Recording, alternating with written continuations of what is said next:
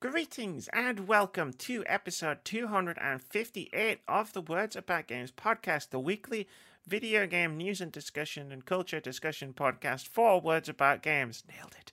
I'm your host, Amy K. Alexander, joined this week by Daffyd Moody.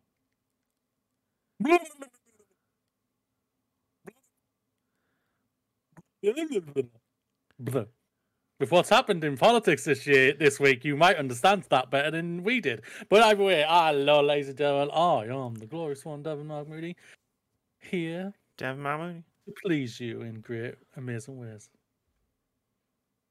Because it's Friday, ladies and gentlemen. And everyone else, you know what that bloody means. What does it mean, Moody? What does it fucking mean? It means you get the glorious conversations between me and Amy Kate Alexander talking about the meaningful games out there and holding Ubisoft to account, unlike everyone else does. Indeed. Indubitably. But we're starting with games, Amy. Games. It's like E3. It's like, what the hell? Who knows? But it's only 27th. 28th. There's some people who star in this podcast who shall remain nameless, who make comments about the lack of games on the games podcast. So I put the games at the top of the games podcast, and this unnameless person better talk about the games in this games focus podcast, or else. How you doing anyway? I haven't actually asked you yet. How you doing? Well, I had a long week. I've had three units to hand in this week, and I've only handed in 2 of them. But I don't have to worry about it. One of them I'm almost done, so a couple of tweaks, and then I'll be handing that one in probably tomorrow and everything like that, and then it'll be all good. And then I'm going to take the week off, Amy. I might go into hibernation, so you might need a new partner next week. Not happening.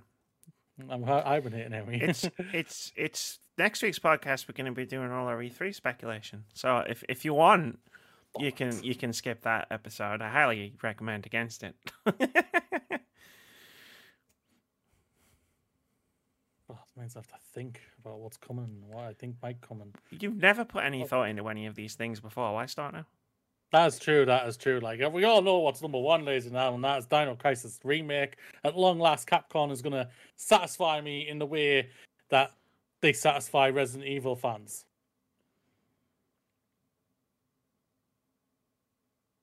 I'm leaving that as dead air. I don't care. It's an audio podcast. I don't care. I want my point to get across. Which is... That was my point. Yeah. I'm okay, thanks for asking. Oh, I forgot. How are you, Ian? I hope you are well. I hope you've had a great week as well. I hope you've been bold. I hope you've seized the moment. I'm alive. Like that. Does that count? Like, I was nearly dead in the last podcast. I received messages. Because we did not the last podcast, obviously. But I was fine with that one. I mean, the reviews, the Fashionably Late review episode, which I received messages of people who were like, damn. that vaccine really fucked you up. And I was like, is it that noticeable? Oh, shit, I thought I got away with it. Apparently, I didn't get away with it. Yeah, I was carrying that episode on Monday, ladies and gentlemen. I was carrying it, and all I was doing is hosting the bugger and asking questions. I don't remember anything I said. I haven't had any. Oh my god! I haven't had any angry emails or like messages or anything offer for angry Returnal fans, so I think I'm okay. Like, I think I'm in the clear.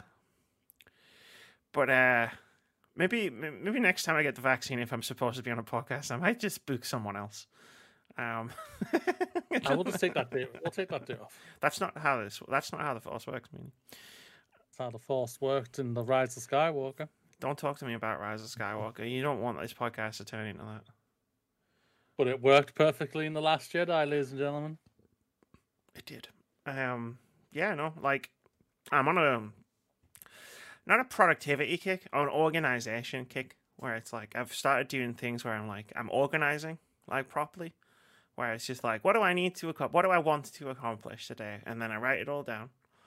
And it's like big stuff, small stuff, medium stuff, like, and I get this big checklist, and then I just go through it because I have this habit of like having like let's say I've got like 4 things to do, and then I'm like, well, I gotta do one of them, and then I don't do any of them because I'm trying to decide what I want to do. So I just lie in bed for like an hour watching videos or whatever, and then I'm like, shit, I wasted all that time, and I've stopped doing that. And the fruits of this labor are starting to pay off because I got 2.5 videos edited in today. Well, I finished editing today. I made a joke in the video that's coming out next week. It's Friday, you know what that means. Next week, about like how like it's great having like loads of different things all on the go at once because it means I'm close to finishing a bunch of stuff, but also it's terrible because I'm close to finishing a bunch of stuff. But like, I'm reaping the benefits of that now because I've finished a bunch of stuff all at once. Sweet. That's what you want to hear. You've been productive, getting things sorted. It's all good. It's all good. It's fine. and now you can tomorrow night on Friday, you can play Persona. Yeah, I'm gonna do that. It over at twitch.tv/wordsaboutgames, ladies and gentlemen. Hit that follow button. Hit that subscribe button because the money goes to charity, so it's all good.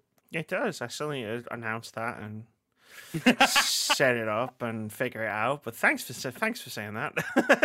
None of that is in place right now, but it's fine. It's fine. I'll give you a push. It's fine. Yeah, there you could use the. Could I you set this up so? Like, it's fine. Let's talk about video games. Video games. It's the words. So I've asked a question here. So what are you wanting to do with the first one here? Are you wanting to hopefully get finished in time for us to watch it for you to edit it in? I'm gonna read it and then that's it. Cutoff point. We've hit the cutoff point, really. I'm gonna read exactly what is written here on this screen, and then we're gonna discuss it. Because I have things to say about that. Then you will talk about it next week at the final story of next week, probably. Just because you want to be spiteful. Just never going to talk about it. Oh, you just thought you were going to talk about it. Not going to acknowledge it. Be like, you don't want to do E3? Well, fuck you. I want a respectable time to watch this is what happens. All right, go on. In this week's episode, we discuss the fact that someone did not get the memo and E3 has started early, with reveals surrounding Dragon Quest and Pokemon, rumors of a new Switch model, and Final Fantasy games. There's timestamps in the description below the video on YouTube and also wherever you get your podcasts in an audio format. If that's how you decide you want to watch them, you don't watch things that you listen to. If that's how you decide you want to listen to them, you can get the podcast on Anchor, Spotify, Apple Podcasts, Google Podcasts, and some other places I've never heard of before. But if you use them, cool, that's great. People do because I can see the analytics. So I know you use them. And one day I'll figure out what other is. I don't know what other is. There's an analytic for like places people listen to the podcast on Anchor, and one of them is other. And I'm like, what's other? What's other? Where's other? Like, you've got all the other platforms listed here with the percentages. So what the fuck could other possibly be? Where are you putting my podcast, Anchor? You like Manny's didn't on the end of season 2 of How I Met Your Mother. Tell us about what? Tell us about what? Tell us about what? Tell us about what? Tell us about what? Where's other? Where's other? Where's other? That needs to be moved. Yeah. That needs to move. So you're just like, where's other? Where's other? Where's other? Where's other? Where's other? Where's other? That's one of Tell those. us about what? That's one of those clips I've got in my head where it's like I'm going to use that on a highlights video or a retrospective or an essay or something at some point. I've just started watching clips of How I Met Your Mother. I haven't watched it at all since the finale because I thought the final season was garbage. I really didn't enjoy it, and the finale just put one hell of a sour note on me. But like there are parts where you just go, they were good. They were. It was really good. It was really funny. Shame it fell on its face like Game of Thrones final season. Even though I enjoyed the Game of Thrones final season. That's weird. I don't know how to process that. Like, your opinion is valid as mine. You know, we've always said it all the time on the podcast and stuff, but I don't know how to process people who liked. No, I don't know. I don't know how to process the opinion that it was good because obviously I have the complete and total opposite opinion. This isn't a Mass Effect situation with nuance. It's just I thought it was bad. I like the big guy, the funny guy who used to stare at Gwendolyn Christie all the time. He was pretty funny. Oh God, that wasn't staring. That was just creepy. And then I think that was it. I think that was literally everything I enjoyed about season 8. The special effects were pretty good. There you go. Let's go. I'll say one thing. I did not agree with who became king. Okay, I'll admit that.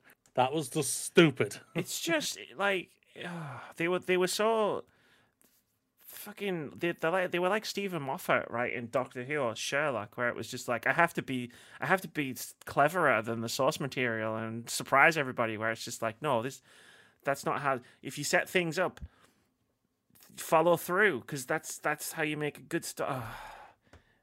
And then Tyrion did the thing where it was like, oh, what is it? That's some old stories. All stories are awesome. And I'm like, yeah, it would have been great if you'd told a coherent one. Like, you put this speech at the end of this travesty. Okay. Games, Amy. Games. Video games. Game of Thrones. Don't get me started, right? I think I opened a rabbit hole there, ladies and gentlemen. You did. A deep one. This wouldn't be like our Mass Effect 3 conversation, which is going to be full of nuance. If we had that conversation, I would be your hair would be grey by the time we were finished. But instead, let's talk about the Horizon Zero Dawn reveal, which I put a placeholder for at the beginning of this podcast because it started at 5 p.m. UK time, and we record at 8 p.m. UK time. And I don't know why I checked my watch for that, but I was like, cool, we'll be able to talk about it. I'll put a placeholder in, I'll watch it, and then we'll discuss it. And then I wrote the entirety of the thing here. It started with a 5-hour countdown, lol. Yeah, the reveal wasn't until 10 o'clock tonight. Even I knew that. That's fine. Why is there a 5-hour count? I don't want to fight. What's the point of we've had this discussion every time a fucking video game company does this. It's the stupidest fucking thing ever. I hate it so much. It's the same thing as what Ubisoft did last year with Valhalla. Even though the Valhalla one was good because the Valhalla one was it was the artist live drawing the key art for the game. That was cool. Yeah, this is just a series of fucking still images for 5 hours. I'll just go and watch. I'll just paint my wall, right, and I'll just watch it dry. How about that? Because that's just as fucking engaging to me as fucking watching some fucking screenshots. Like, and I'm not really that mad. I'm not, like, whatever. She's not really. She's taking the piss more than anything. I'm taking the piss. It is dumb, but I don't really care that much. I just thought it would be a funny way to start the podcast. It's incredibly irritating that it's literally basically it'll start when we basically finish. Or it'll be finished by the time we finish, basically, around that time, depending on how we go, really. Like, I can't believe we moved the podcast from recording on a Sunday night to recording on a Thursday night, because we were like, hey, the reviews thing makes better sense on a Monday. And most of the news stories we cover come out at the beginning of the week anyway. And then literally everyone in the video game industry was just like, what if we just started doing all our news on Thursday nights? And it hurts. It hurts. Like, we're going to have to move this podcast back, because this happens every week at this point, where we have to start the podcast by going, hey, you know that big news that, like, every podcast in the world is going to be talking about? Like, yeah, we'll talk about it next week. So I'm literally just having a look right now, just for the heck of it. So PlayStation right now, their YouTube channel has over 20,000 people watching it. And it hasn't even started yet. Okay. That's amazing. I'm now interested in what it looks like on Twitch. I don't know. Go on. 5K. They have...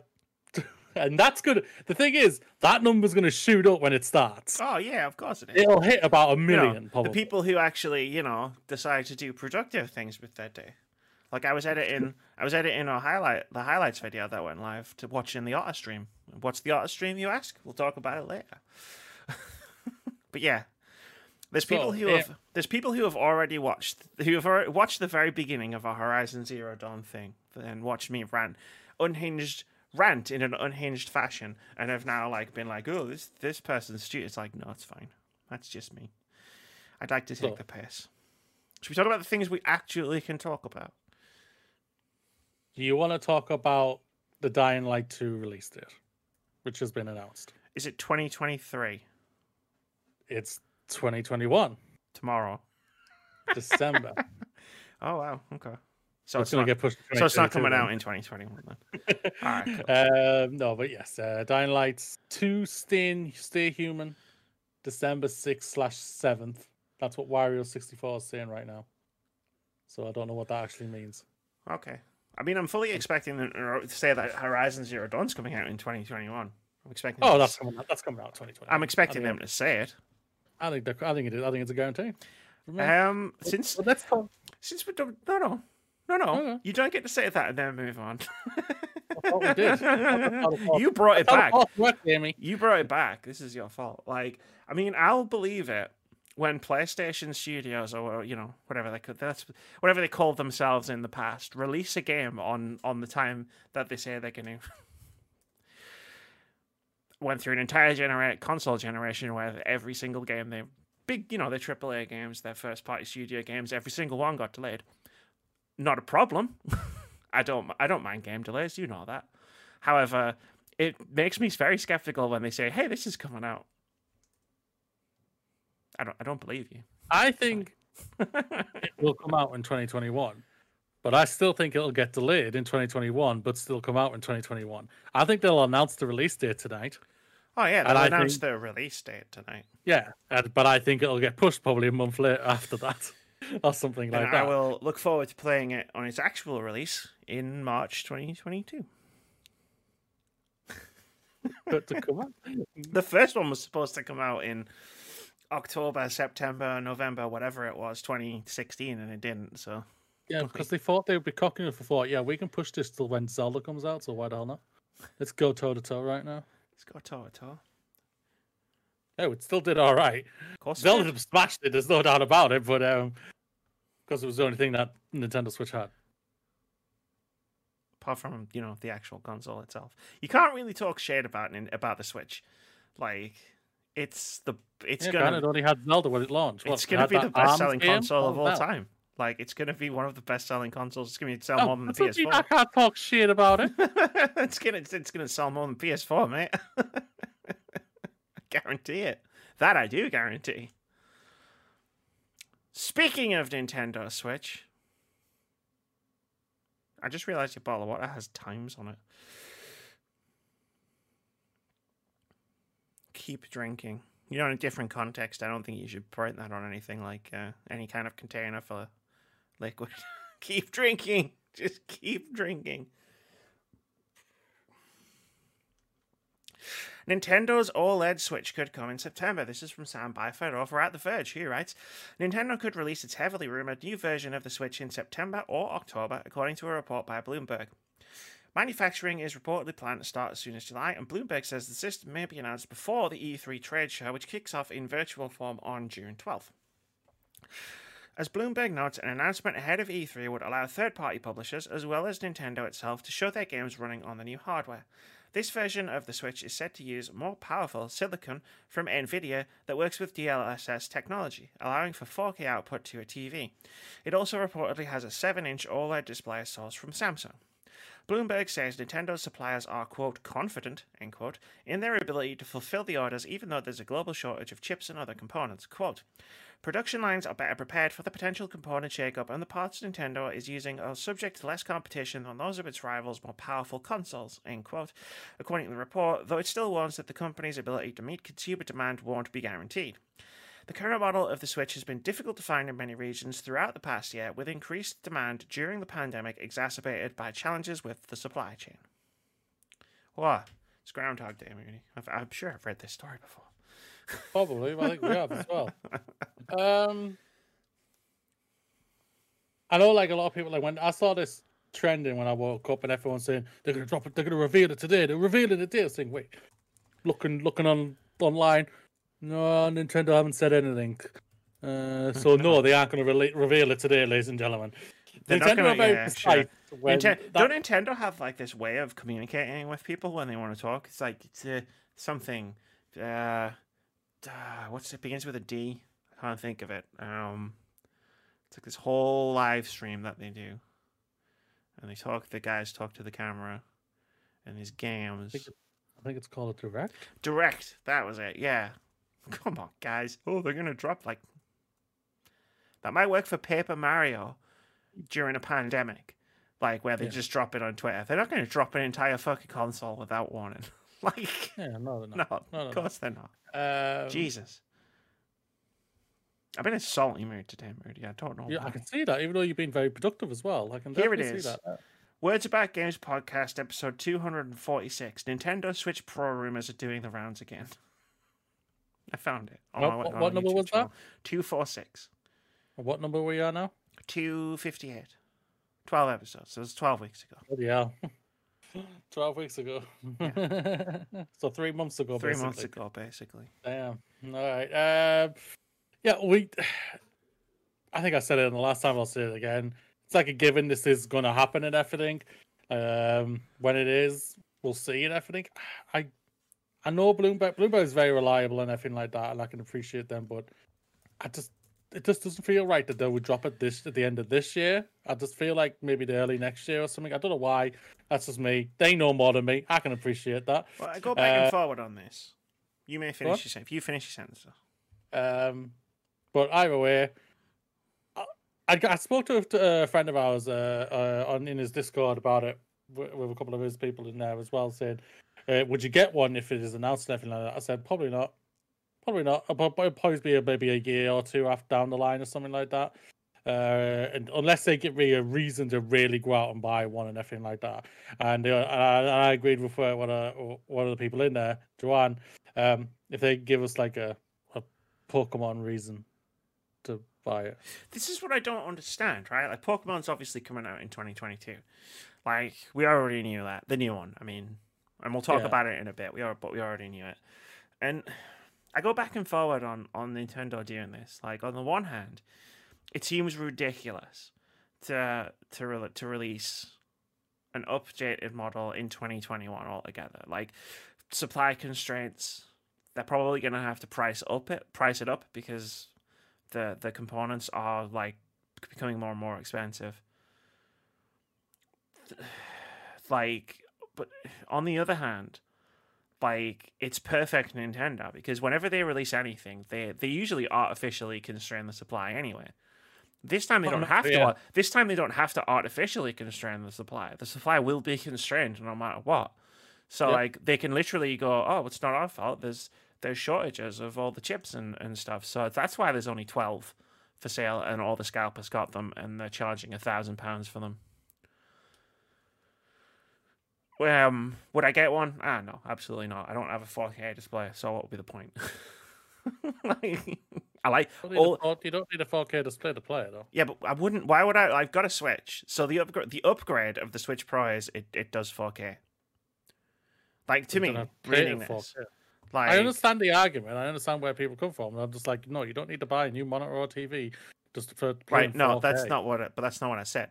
I mean, you do because you need a 4K monitor to play 4K, but like, unless they literally mandatory lock it in, saying no, this will only play on 4K TVs, then Nintendo, I'm just gonna say right now, you're fucking stupid. That's not how HD works.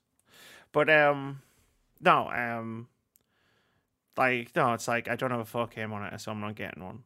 If I ever get a 4K monitor, I'd consider it. But the idea of playing Returnal or Resident Evil Village in 4K appeals to me, right? Or like Horizon Forbidden West, which is coming out later this year / early next year.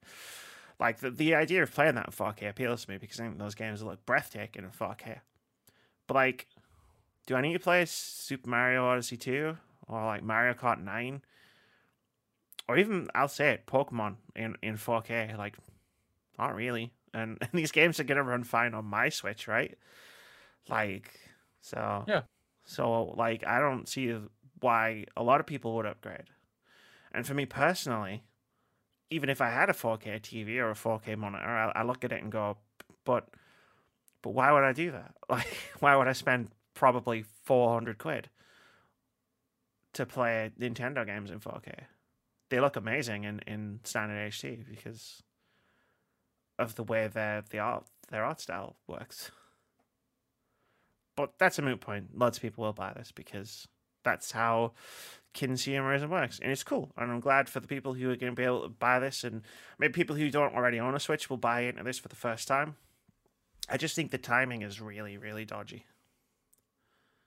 Like, if the report is true, which there's nothing saying it is, like, I think releasing this in September, October is really dodgy when you could release it early next year with Zelda and Pokemon and, like, really just detonate a megaton. And I agree with hopefully the supply constraints won't be as bad then as well, so people can actually buy them. I always find artificial scarcity such an annoyance because it's like, I want to give you my money for a thing, but you're not letting me. Like, stop it. This isn't funny. Like, it works for me because every time Nintendo release, like, their mini consoles, I love old games, right? But, like, and I know, like, on any other time, I would never want one of those mini consoles, like the NES Mini. But when it comes out, and everybody's, like, talking about it and stuff, and it's, like, it's great. And then I get that FOMO of, like, oh, maybe I could get one because, like, I like all these games. And, like, I don't want to miss out. But then it's never available. So, like, Nintendo's policy of making everything really scarce actually works in my favor because then when I can't get one, I go, okay, never mind. That's fair. I didn't buy the thing I didn't really want to buy in the first place. That's true. So I guess on a personal level, Nintendo's way of constraining all of their supplies of all of their stuff really backfires on them for me. Because if these things were readily available, I would buy them. As like an impulse buy. But because they're not, I don't. It's fine. Speaking of Nintendo, Pokémon Brilliant Diamond, Shining Pearl, and Legends Arceus. Is that right? Yes. Release dates announced. This is from Tom Ivan over at VGC. He writes, the Pokemon Company has announced release dates for a trio of upcoming Nintendo Switch games. DS Remix Pokémon Brilliant Diamond and Pokémon Shining Pearl will be released on November 19th, 2021, ahead of the open-world game Pokémon Legends Arceus on January 28th, 2022. Following several leaks, all three games were officially revealed during a Pokémon presentation scheduled to coincide with the franchise's 25th anniversary in February. Originally released in 2006, Pokémon Diamond and Pearl were the first installments in the fourth generation of the Pokémon video game series. Quote, these are faithful remakes of the Pokémon Diamond version and Pokémon Pearl version games, which were released for the Nintendo DS system in Japan 15 years ago. Pokémon Company COO Takato Utsunomiya said when they were announced. As previously reported, the remakes are being developed by ILCA, which also worked on Pokémon Home. The project is being directed by Yuichi Ueda of ILCA and Game Freak's Junichi Masuda, who is the director of the original DS releases. Brilliant Diamond and Shining Pearl take place in the Sinnoh region, and the three starter Pokemon available to players are Turtwig, Chimchar, and Piplup. I love Pokemon names. Chimchar for the win. I love Pokemon names, they're great. Thing is, Turtwig looks so awesome, and then he evolved. Yeah, that was the water guy that I got in Pokemon Sword. Did the same thing. Game Freak's Pokémon Legends Arceus takes place during the early days of the Sinnoh region and appears to be set in a large open area similar to that of The Legend of Zelda Breath of the Wild. The three starter Pokémon available to players are Cyndaquil, Oshawott, and Rowlet. They were brought to Sinnoh by a new professor who had previously explored other regions. Players are tasked with completing the Sinnoh region's first ever Pokédex, and the aim is still to capture Pokémon. No one's ever going to pick Oshawott or Rowlet. They're always going to pick Cyndaquil for that one. Well, I'm gonna do it because I don't know any better. Everyone except him is going to pick Cyndaquil. I don't know better. I'm a Pokemon idiot. These are no. I thought the Pokemon Diamond and Pearl were going to come out in November. I thought that, so that's not a surprise whatsoever. January for the Legends. That's intriguing. Like a month, just like 2 months basically after Diamond and Pearl. I know they're completely different games and everything, but I just have this. Unless they're going to show Incredibly so. some badass trailer at E3, which they They could, are. they probably are. Yeah, there's no doubt about that. Along with Diamond and Pearl and everything, but that obviously Arceus is the one everyone's looking more into because it's a completely different Pokemon game we've ever seen before, and that's why I think everyone's a little bit more hyped for that one than the remakes. I think this is, to pardon the pun, I think this is the next evolution of the Pokemon series. We hope so. I think we hope so. For me, I still waiting for us just to control the Pokemon. Let's control the buggers. Let's move the buggers and everything like that. That's what I would prefer personally. But Make a Pokemon Souls game. I'm not even gonna go there, but okay. But no, yeah, great dates. Intrigued by the Legends one. I don't think it'll. I don't know why. I just don't think it'll hit the January one. I think it's such a big project. I think that'll move probably for me. Hopefully I'm wrong. And then we can start with a Pokemon game at the beginning of 2022, which will be fantastic. Yeah. I get to play my January's second. going to suck for me, I can guarantee you that. I can play my second ever Pokemon game. Well, you're not going to touch Diamond and Pearl, are you? I mean, look, right, sitting here, I can go, hey, November. Nothing's coming out in November. Yeah, I'll play Pokemon Diamond and Pearl, but you and I both know November's going to be stacked. So, I mean, the intention is there, but we'll see if I get around to Diamond and Pearl. Well, hopefully you will be, and I won't play this and everything, and I'll be streaming Diamond and Pearl. I mean, that's not. I mean, me watching you play it is not the same as me playing it, obviously. But yeah, we'll see. We shall see. But yeah, it's the fact that Arceus is coming out in January makes me very curious as to what the plans are for Breath of the Wild 2. A little bit, yeah. Unless that actually comes out this year. Unless that actually comes out this year. September. With the console. If we found out, Amy, we figured it out. Something's got to come out with the console. And I just assume it'd be Mario. I thought Xbox X tried and it didn't. That's what, yeah. That's what Xbox had Game Pass, though. You could literally... I know, but you could literally log into Xbox Game Pass and be like, oh, it's launched with 200 games. Okay. Nintendo are not going to launch it with a big game. They don't need to. I don't think they think they need to. Oh, they don't need to. Fucking hell, they don't need to. Oh no, they will. No, I don't think so. I think if it isn't Zelda, what do you think? Mario? I think it could be Mario. I mean, I said in January that my finger was hovering over the button on Fantasy Critic for unannounced new 3D Mario game. I'm confident. I'm expecting a few places in OpenCritic to be filled up after a couple of weeks' time. Oh yeah, definitely. But it could be Mario Kart 9 as well. Because F1, I think, is... Yeah, it has been a while. But haven't they just thrown out some new content for Mario Kart? Yeah, they updated it. This week. But, no, they're not going to do DLC for it. Well, they did for a while, didn't they? They did on the Wii U. What I mean is Deluxe. They're not going to do any DLC for Deluxe. They did an update which just fixed some stuff. That was it. But Mario Kart 9, I think, is a strong shout. Big shout. Could you imagine if they released a Switch Pro with Mario Kart 9?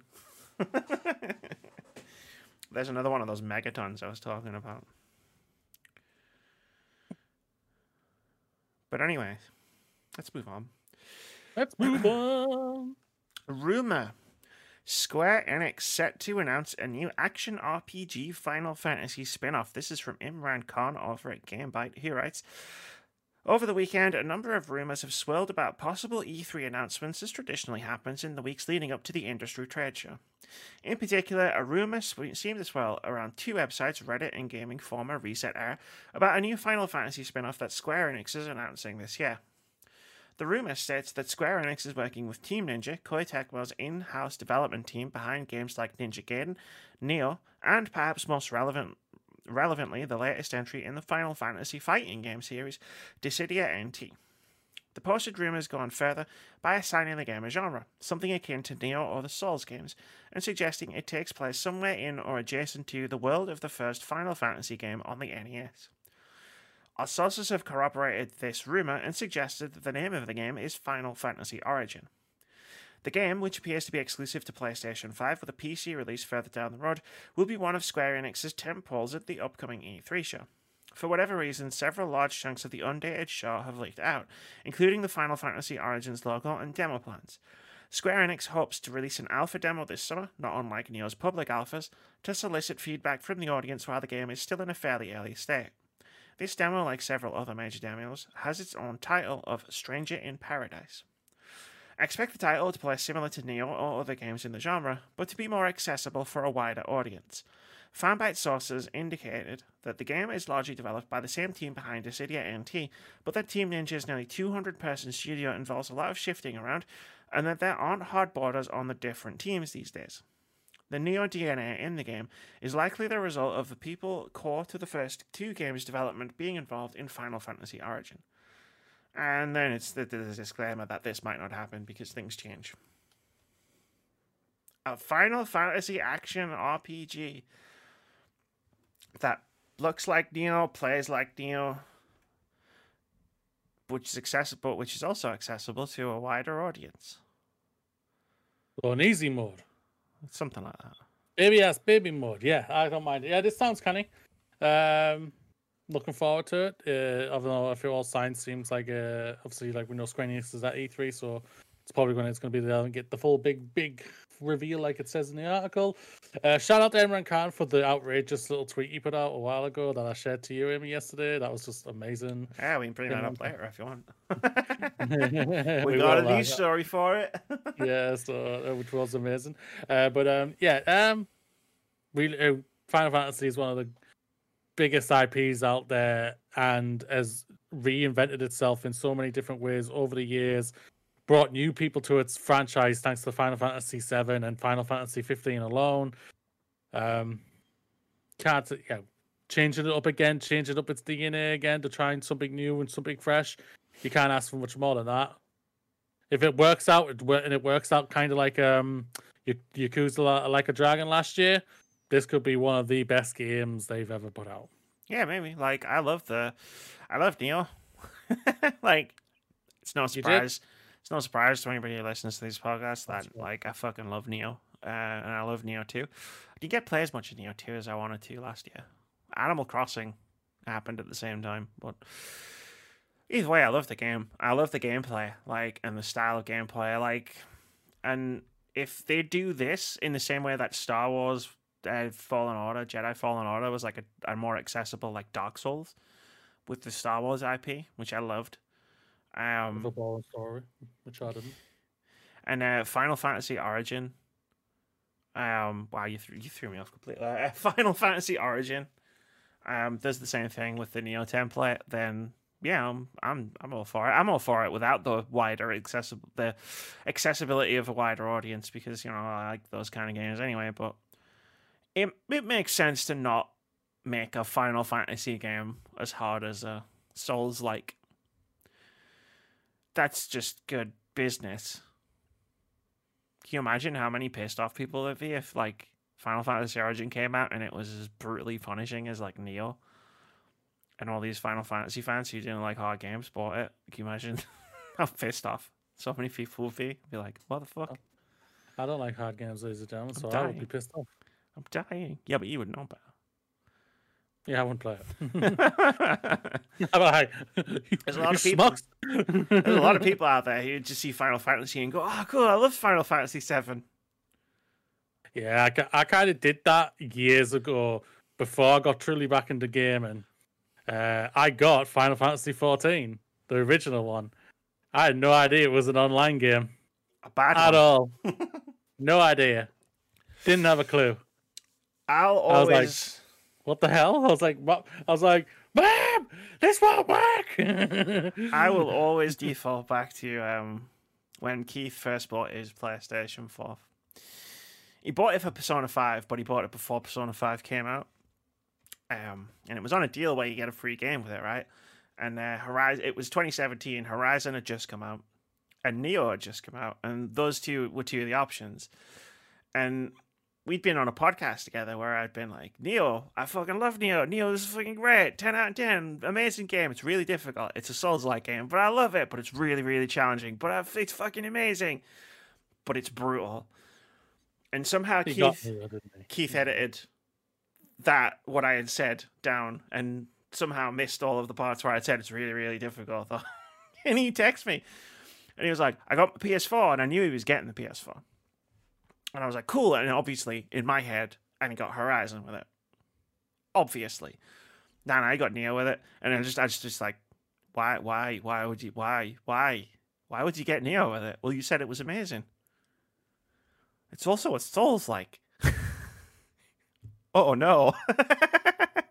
So basically, Keith basically did what all the idiots online who watch out for who just care about what the number is, and they just go straight to the bottom of the page of the article just to see what the number is.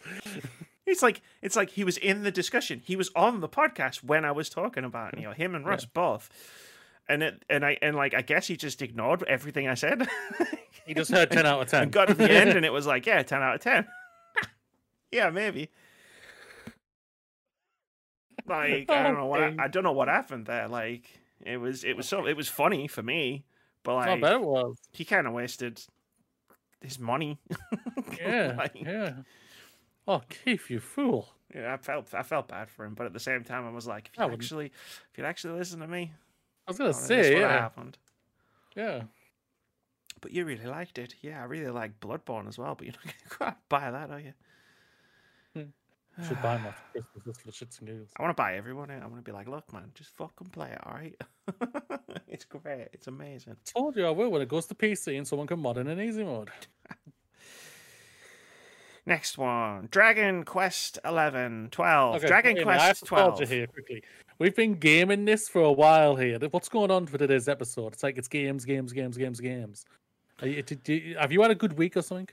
Dragon Quest 12, The Flames of Fate announced a darker turn for the series. This is from Liana Ruppert over at Game Informer, who writes, a late-night showcase for those in the West from Square Enix Japan revealed a few new Dragon Quest experiences, including that of The Flames of Fate.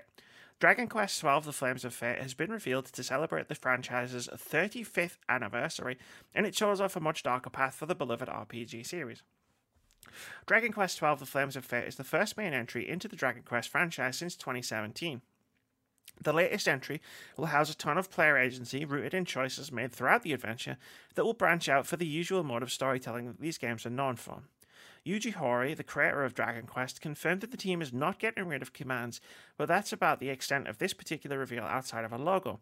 But the showcase did frame this particular entry as a Dragon Quest, quote, for adults, end quote. Never mind that Yakuza is pretty much exactly that. We'll take any creative leaps that the team wants to make. Give me Dragon Riding Quest 12 Flaming of Fates now. It'll be my first Dragon Quest game that I've ever played. I'm going to give it a crack. I love RPGs, but I've never give the Dragon Age game quests a chance or anything like that. And I'm going to give this one a chance. Hopefully, it'd be nice if it's this year, but I'm guessing it's going to be probably early next year, maybe. It'll be next year, I would have thought. Yeah, remember this for OpenCritic next year. Fantasy Critic next year. Okay. Me and you are going to have a fight over Pokemon. That's going to be the first one. Whoever wins out of the two of us on Fantasy Critic, the other one's going to get Pokemon. yeah, that's basically. Unless the other two schmucks get it. Doubt it. We've seen how miserable they're doing. I mean, they haven't had that many games come out yet. Let's go easy on them for now. I'm not afraid. I'm full. I've got one more space. I'm good. One more space and E3 hasn't happened yet. I don't know if that was a good idea or not. Oh, I think it was a glorious idea. Dragon Quest. Get in, get out. Dragon Quest. Yeah, I can see why you haven't. I see why you haven't played Dragon Quest. It's one of those Japanese series where it's like it comes out in Japan and then like years later it comes out in the West and it's like It's like it's somehow simultaneously a brand new game and old news. But one of the things Liana didn't write in an article here is that it's coming out simultaneously in Japan and in the West. Yeah. The thing when it came to Dragon Quest, like it's like kind of like you're hitting at what you were hitting there. Like, this is the 12th game, ladies and gentlemen.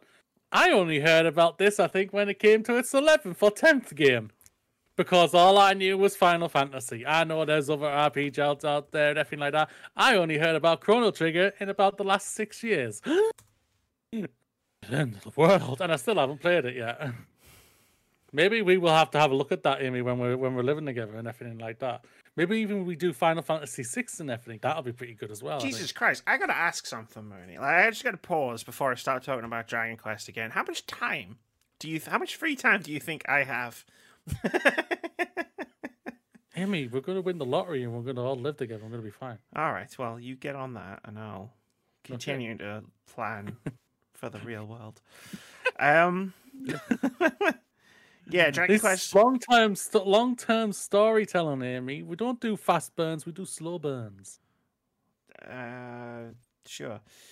Dragon Quest is a huge Sega franchise in Japan.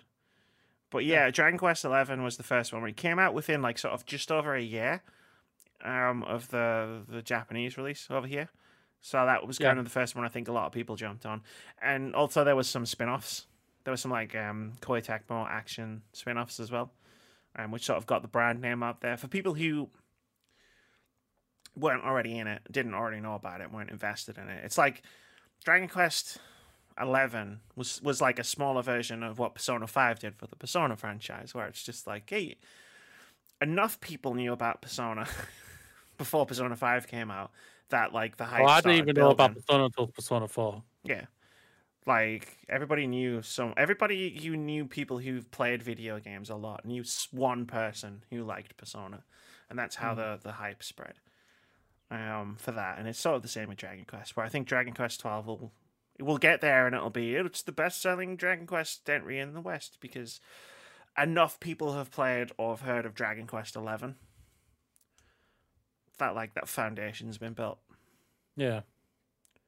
It doesn't help. It does help that it's on Game Pass as well. Oh, like I think, do I have it installed on my PC? Like, I think I said I installed it, but I just haven't got round to it. I have a dim memory of you saying you were going to play it at the beginning of the year at some point. I feel like you said that before. Then my world went all upside down at the beginning of January. No shit. I just have this dim recollection. Oh, yeah, I know. I'm not saying you were meaning shit whatsoever, yeah. There's a reason why I completely forgot about it.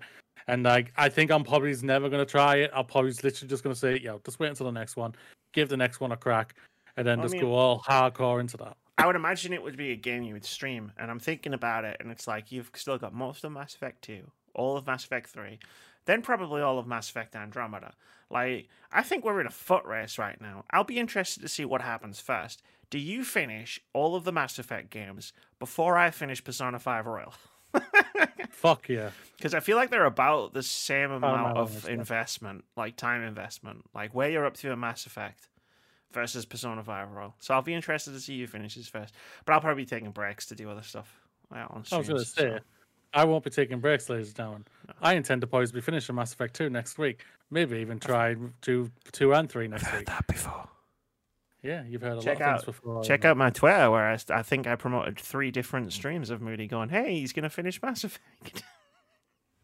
Hey, now he's gone to bed. Hey, now he's exploring random planets. He's not going to finish Mass Effect today. No problem with that. I did after we recorded the podcast, though. I remember. Wait, I've gone live again? Why have I gone live? Anyway. Sega has officially confirmed the Sonic Colors remaster. This is from Chris Scolino over at VGC, and I just want to thank Chris over at VGC. I went to 12 different news outlets to find there's 3 announcements, basically, in this news story. I had to go to 12 different news outlets before I found the 3 of them in one news article. And not in 3 dinky little news articles. That's for the extra clicks. That's how you get the clicks by making. You can get the clicks from me because I went and found this one.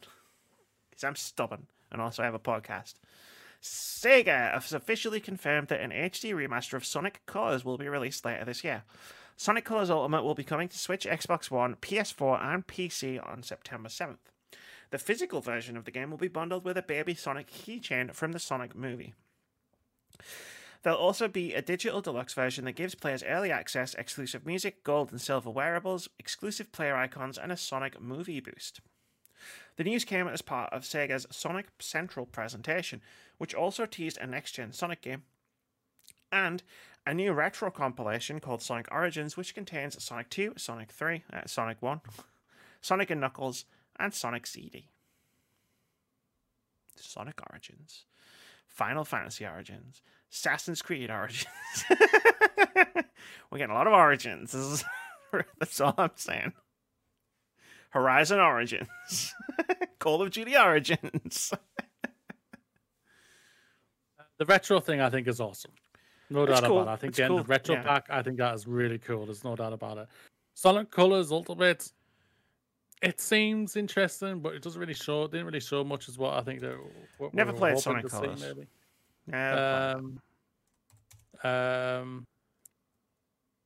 The tease at the end though was literally the biggest cock block that I've ever seen. That we have one more thing, and that one thing was literally just Sonic just running through a forest. Sonic's running. Okay, cool. Yeah, good shit. That's it. Nothing more. It was just like, wait, what? Seriously? Okay, but no, yeah. If you're a Sonic fan, this is mega for you, no doubt about it. Especially with the retro games as well. So, clicking around for 60 seconds on Google, Sonic Colors does seem to be a liked Sonic game amongst the Sonic fans, which is cool. Yeah. I liked Sonic Forces. I didn't love it, but I thought it was okay. Fixer got mad at me because because he always insisted on scores on reviews, and I gave it the same score as Assassin's Creed Origins. What did you give that? 7 out of 10. So that's why you stopped doing the scores. I think that's why I got fired for not liking Assassin's Creed. I didn't. Just for anybody takes that and runs with it, I did not get fired for not liking Assassin's Creed. I didn't get fired at all. I'm just gonna throw that out there. Walked out. Don't start trying to start drama, Mooney, where there's no drama to be had. I will probably play Sonic Origins. I'm not gonna lie. I have fond memories of those. Sonic games. Mm-hmm. Even Sonic CD. My next neighbor had a Mega Drive Mega CD, and they had that and Dune. There was a Dune game on it. It was bad. It was really bad. Hopefully the new film will be really good. I hope so. Let's keep the game train rolling. It's time for the NPD April 2021 placeholder, apparently. Guess I shouldn't have probably deleted that word. It's the time of year where there's two that are going to come really, really quickly, back to back. Because I'm getting this one, and then we're getting the next one before E3. Because of the way the NPD works. But we have the top 10 best-selling games of April 2021. And number 1, MLB The Show 21. And number 2, Call of Duty Black Ops Cold War. Number 3, New Pokemon Snap. Number 4, Outriders. Number 5, Nier Replicant. Number 6, Mortal Kombat 11. Number 7, Monster Hunter Rise. Number 8, Returnal. Number 9, It Takes Two. Number 10, Mario Kart 8 Deluxe. Of note there, we'll talk about the games and where they landed and how cool they are, whatever. Of big note there is It Takes Two shot up the charts in its second month on sale. Not down like everybody else. It went... Yeah, it shot right up. That just kind of makes me think that it's come out the end of a month or something for it to miss the March one. I think a lot of people didn't know what it was, and then it's one of the best reviewed games on OpenCritic of 2021. I was going to say, it's arguably one of the best games that have come out this year. I know we haven't finished it yet, and we've still got, and there was a certain story problem that we had a problem with, but still one of the best games I've played this year. I can't deny that for me personally, but yeah, that's kind of a surprise. There's no doubt about it. Not surprised that Mario Kart's still there. It's like GTA. It's like a bad smell. It No, it is GTA. It is the new GTA. So Mario Kart 9 comes out. Good to see Monster Hunter Rise still there. Like for us, I think it's like top 3 games of this year. Yeah, that game so I far. actually did like. Yeah, Nier Replicant. I know that's your favorite game this year so far, if I remember rightly. Pokemon Snap, not surprising. Pokemon game. They're always going to do good. Nintendo game, right? It's not even like it's a Switch game. At this point, it's a Switch game. It's gonna be up there, right? And MBL and MLB The Show. That Xbox Game Pass gave them a lot of goods. Imagine PlayStation. This is what happens when you put your game on other platforms. Basically, yeah. You'd sell more of them. Yeah. That's why we're going to see Uncharted 4 on PC. Yeah, I can't wait to see that. Yeah, we'll get to that. Yeah, I like it. All the games. The fact that Nier Replicant hit the top 10, like, because I remember we read that news story from we read that interview with Yoko Taro on the podcast a few weeks ago where he was like, yeah, this isn't gonna sell. Like, you remember, right? Where it's like, no one's gonna buy this. I was like, people have bought it. It's great. It's a phenomenal game. There's the episode of Fashionably Late Reviews where I went on about it for half an hour. I fucking love it. It's tremendous. Like, we rent our AAA games for the most part, and like, even though I'd finished Ending E and I'd done everything in that game, like, sending it back was still quite difficult because I was like, I don't want to get rid of it though. Like, I just want it to be there, like a comfort blanket, just there, and I know it's there. Yeah, MLB The Show, awesome. For my fantasy critic though, I wish that the review score had followed the sales, but hey, what can you do? And Returnal is up there too, top 10. It's pretty cool. Outriders still as well. Outriders did something interesting. Well. Outriders has done something interesting too, which we'll talk about in a sec. Look at Housemarque, a top 10 best-selling of Game of the Month. That's pretty cool. That's pretty cool. Being the last generation, they were the Resogun studio. Now they're the best game. Now they're legitimately up there mixing it with the big boys. The top 10 best-selling games year to date. Number 1, Call of Duty Black Ops Cold War. Number 2, Super Mario 3D World. Number 3, MLB The Show 21. Number 4, Monster Hunter Rise. Number 5, Marvel's Spider-Man Miles Morales. Number 6, Outriders. Number 7, Assassin's Creed Valhalla. Number 8, Mario Kart 8 Deluxe. Number 9, Minecraft. Number 10, Animal Crossing New Horizons. Outriders went up that list. Yep. We never see games go up that list. No, we don't. They normally go down, apart unless you're GTA. Going back up. GTA just goes both directions. Yeah, and Mario Kart. Sometimes that goes both directions as well. But it's congratulations to all of them and everything like that. Miles Morales standing strong and everything. Monster Hunter Rise strong. Super Mario great. Can't ask for much more there, man. It's all good. It's all good, yeah. Shame like Nier Replicant or Returnal didn't quite make it into the top 10, even if just for 1 month. But everybody's got to buy that Minecraft, apparently. Even though it's on Game Pass. Yeah, I'm starting to like try and like figure out now, because we're almost halfway through the year, right? I'm trying to figure out now where that cutoff line is. Like, what are the games that aren't going to be there by the end of the year? And I'm looking and I'm thinking, I wonder if the cutoff line is Outriders. So you get five more new games, like new release games throughout the year that go in there. But we have such a vague, for the first time in a long time, we have such a vague idea of what's going to be out at the end of the year. COD, FIFA, NFL, NBA. Yeah. Like, what else is coming? I don't think Outriders will be in the top 10 by the end. No, that's why I said the cutoff line was Outriders. I think Monster Hunter won't be either. As much as I love that game. I mean, it could go all the way up there. Because the other cut-off line I have in my head is MLB.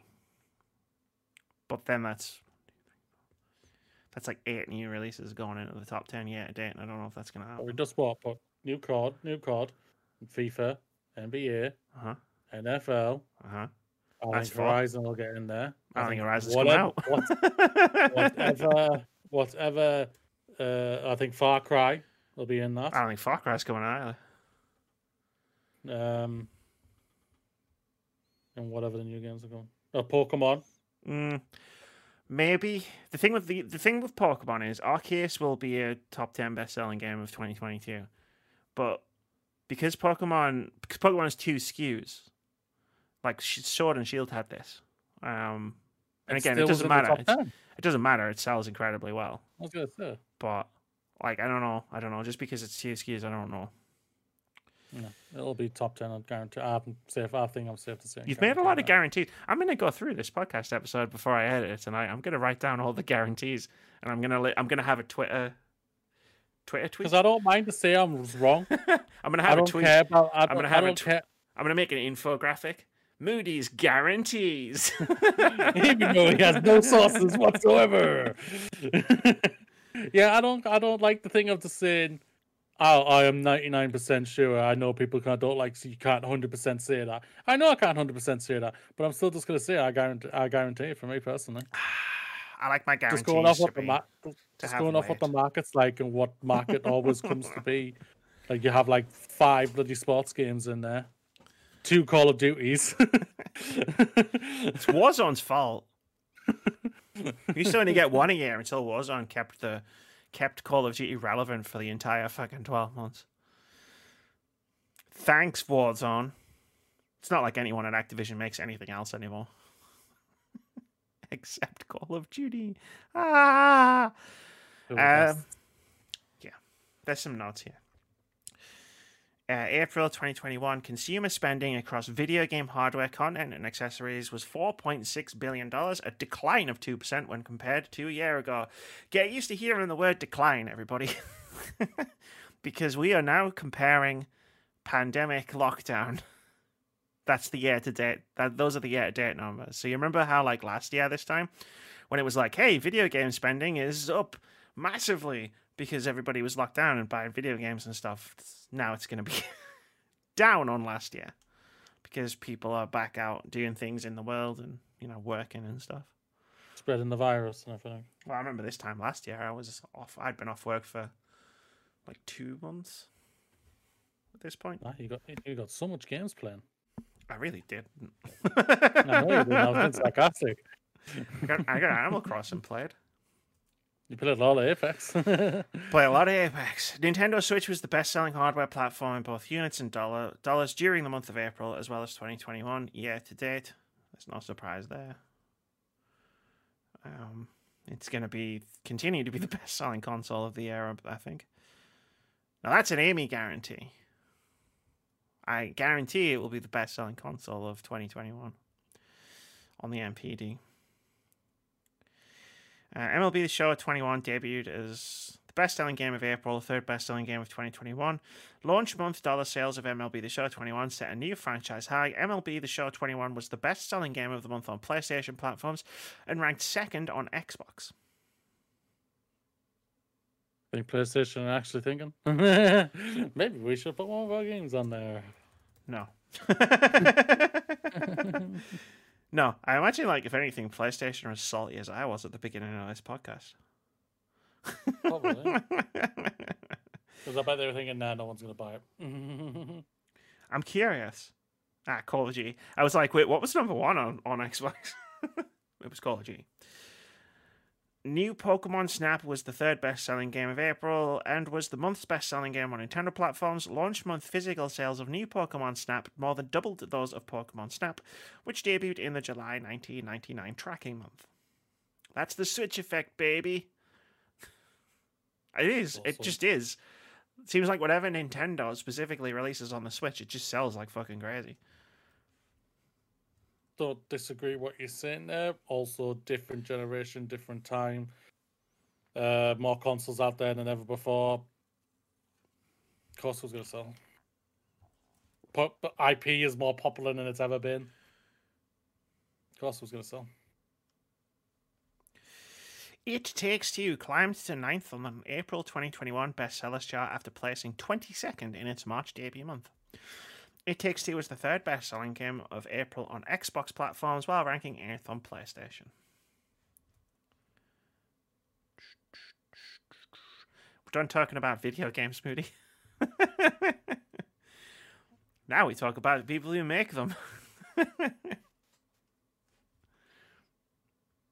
Talk about the guy who should leave as CEO of Ubisoft.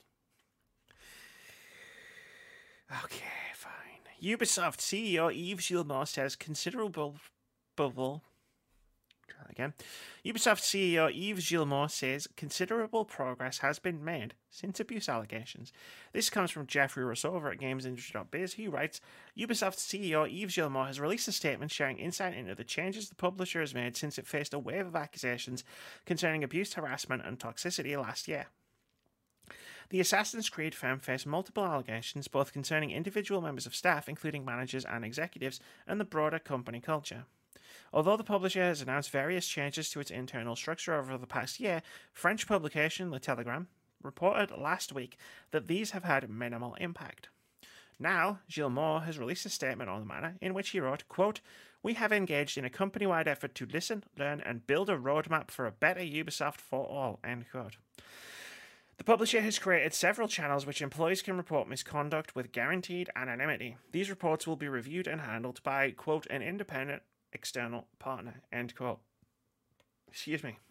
The reports of misconduct from last summer led to a series of investigations that resulted in company-wide training, disciplinary sanctions, and dismissals.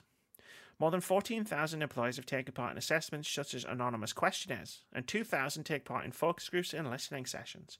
Ubisoft also worked with Accenture to review its global HR organization's policies and procedures in depth. These efforts have led to a new code of fair conduct. Guillemot shared that it would be mandatory for all team members to sign the new code of conduct once it's published in June. Alongside the changes made, new executive-level appointments were shared as well, such as Annika Grant being named Chief People Officer and Lidwine Sauer being appointed as Head of Workplace Culture last summer. In addition, Rashi Sika was hired as Vice President of Global Diversity and Inclusion, and Lisa Orpia was appointed as Managing Director at Ubisoft Reflections and Leamington Studios.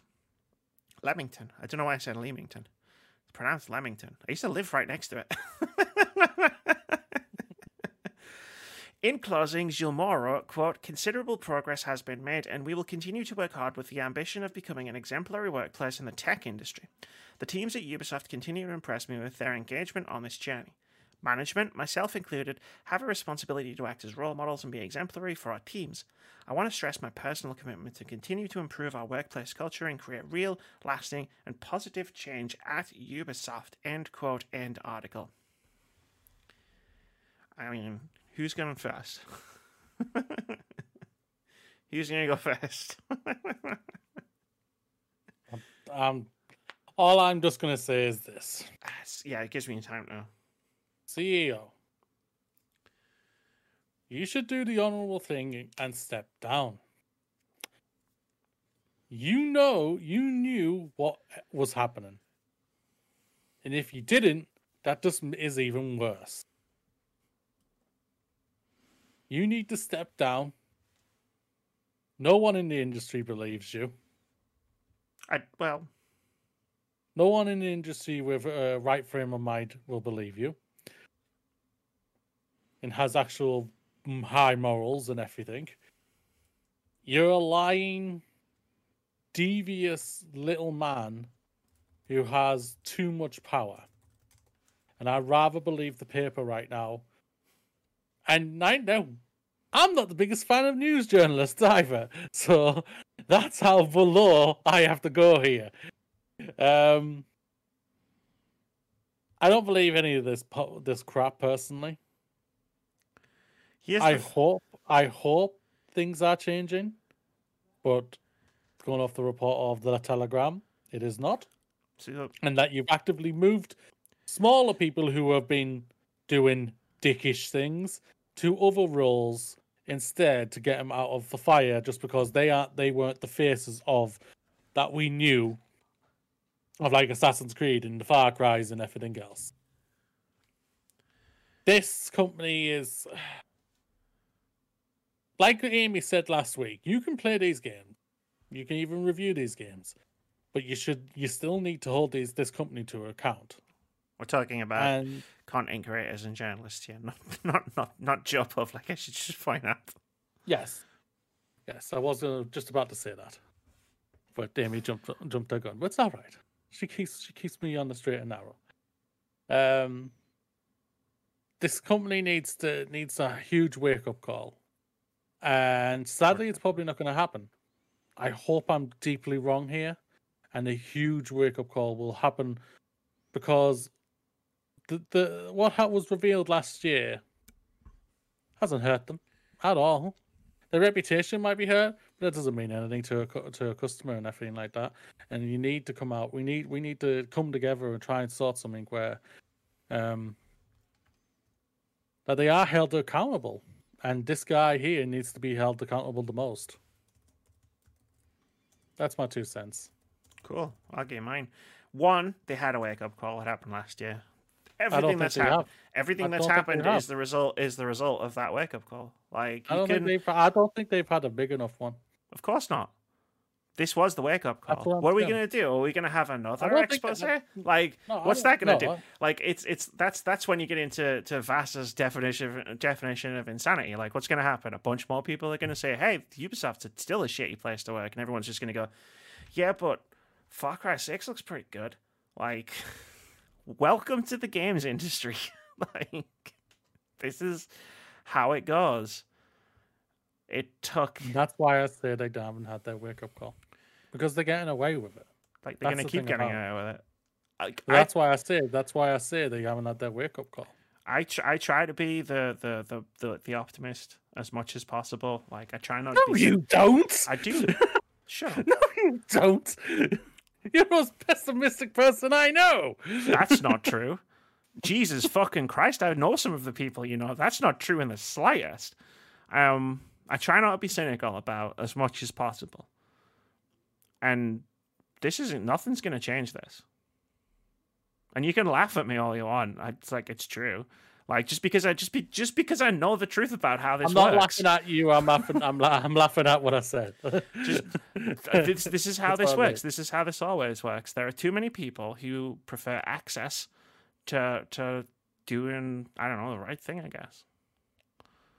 And that's never going to change. Ever. Because if big content creators started actually trying to hold Ubisoft accountable, the smaller content creators will just fill the void. If the big outlets start trying to hold Ubisoft accountable, then the medium-sized outlets will just fill that void. That's how it works. You'll never get unified action on this, which means that the best possible outcome that we could have hoped for was this. Because again, you could have another explosion of allegations about Ubisoft tomorrow, and it wouldn't move the needle at all.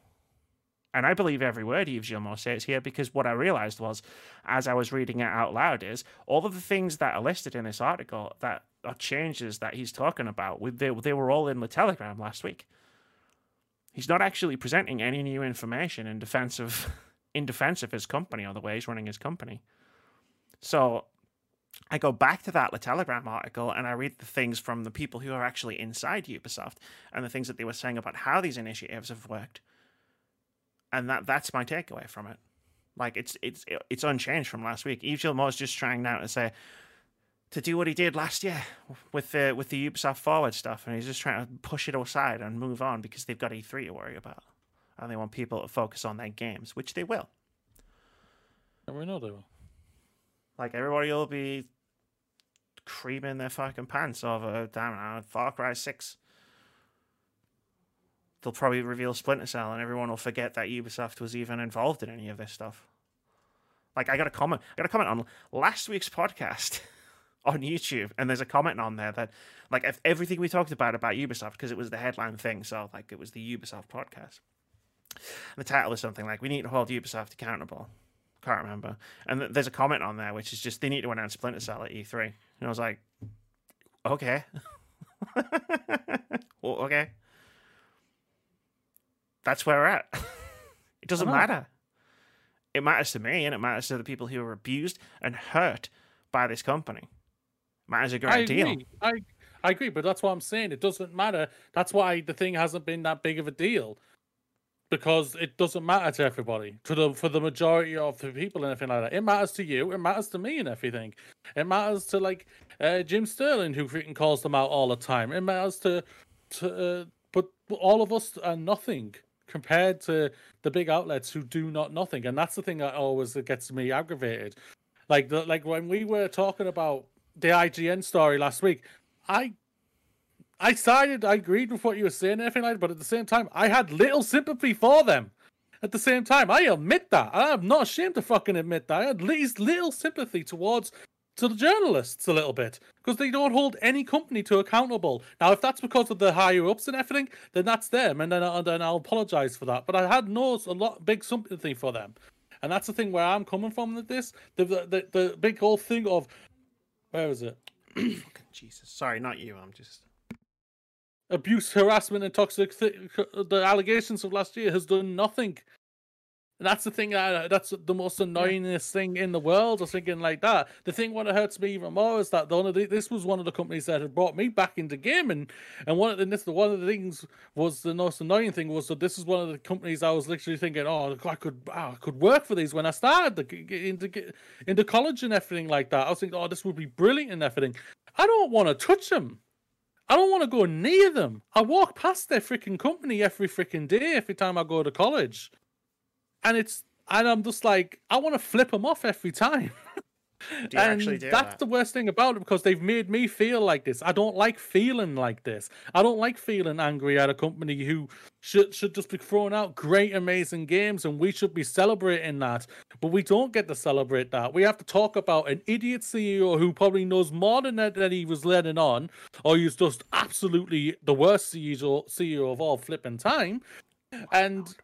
And he should bloody resign and everything. And everyone else who's had sexual harassment claims against them should be all bloody fired and blacklisted from the flipping industry and everything. But sadly, because they're not doing that, they're covering half the buggers up and just letting the ones who were the faces of certain franchises go, but yet still not get arrested or lawsuits against them or anything like that we know of.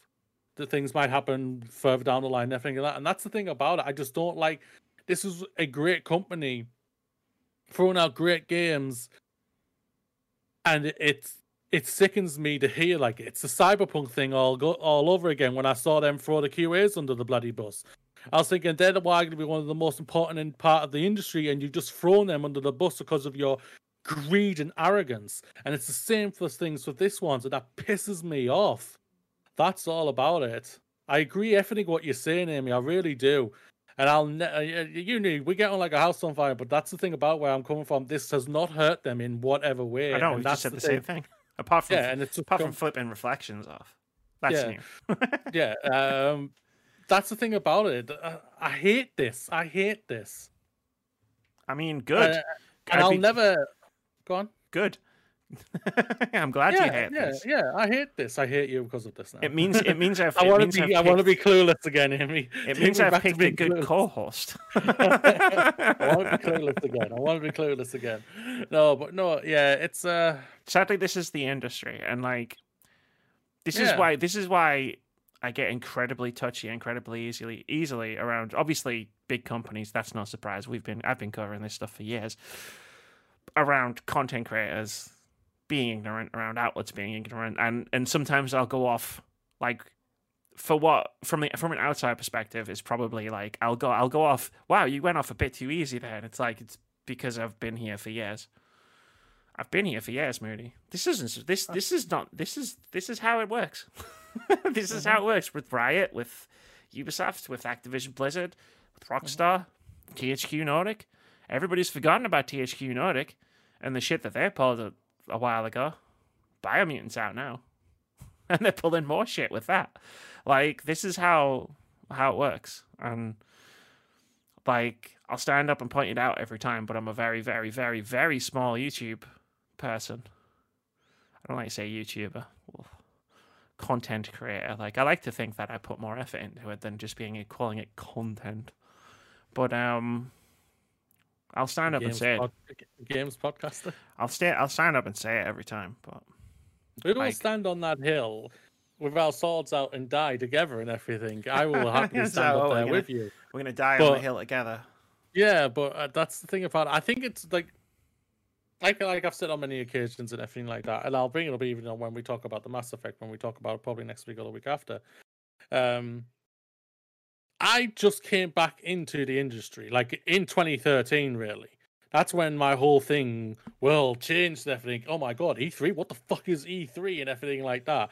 And I saw all the conferences, loved all of them, even though the Microsoft one was nothing but TV, games, TV, and everything like that. And then whatnot. I was still hyped because I was thinking, this is amazing. I did not know this was here and anything like that. Ubisoft, you had a great conference. EA, you had something. But PlayStation, oh my god, you did the 1-2 punch and everything. Along comes Amy and ruins the whole thing. And everything. And I was just like, I think it's just like more the realization like of me, like,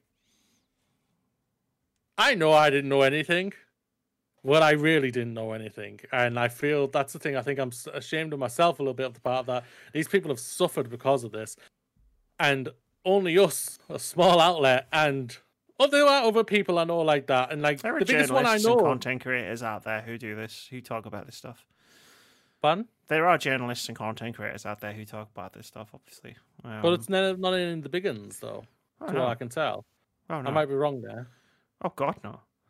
Yeah, that's what I'm saying. And that's the thing about what's the more scummy thing about it. That's why, like I said, that like I had little sympathy for the IGN stats last year. You're more likely to see a big not necessarily a journalist, actually maybe even journalist, but you're more likely to see a big content creator jump the fence front of the other side and start and complain about The Last of Us Part 2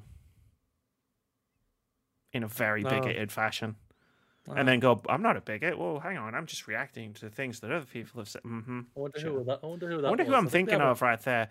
Or like another prominent. They have a black beard. Another prominent YouTuber who used to be a part of a bigger crew that I used to follow. He just like continuously puts his own foot in his mouth. There are plenty of them out there who'll jump the fence to the other side all the time. That's Sherlock Holmes's arch nemesis, isn't it? Yeah, I think so. Yeah. But yeah, like this Ubisoft thing, we're getting closer and closer. I don't mind saying their names. It'll bother me much so bloody ever. Yeah, but no, yeah. One of them finds this video. Like that's a whole week of like having my Twitter account on lockdown and blocking a bunch of people. I don't have the time. I'm being productive nowadays, Moody. I don't have the time to deal with that shit. That's true. You are being Colin Moriarty's fans can really take up a lot of your time. Oh shit! I said it out loud. Oh no! Oh dear! And the angry army, go fuck yourself. But yeah, like this Ubisoft thing is we agree. We're just coming at it from two different directions. No, you've been in the trenches a lot longer than me. I'm literally like a young private coming into World War One, thinking all in my clean uniform and everything like that, and you're just there, fagging on. Where have they pulled you out, private? Come with me. He's a diaper. You're gonna need it. Here, you want to smoke? I don't smoke. They'll kill you. You know that, right? Yeah, that's not what's gonna kill you. I used to say that. Yeah, no, it's yeah, like there's someone having a conversation. They're having a conversation right outside my door, and have been for the last 10 minutes. I can't hear anything. So good. I'm glad, because that hopefully means that the podcast listeners can't hear anything either. Cool. Yeah, like everyone forgot about THQ. I didn't. Hosted an AMA on 8chan. But everybody's just like, hey, Biomutant looks good. It goes around all the time. Good, yeah. Looks so good, yeah, until it came out, and then THQ Nordic themselves decided to punch down on the reviewers. Just in case everybody forgot that they're a really shitty company. They decided to remind everybody for some reason. Anyway. IGN. Let's talk about them. Oh, joy. I just did. I know. IGN management says pull Palestine at charity post was editorial decision.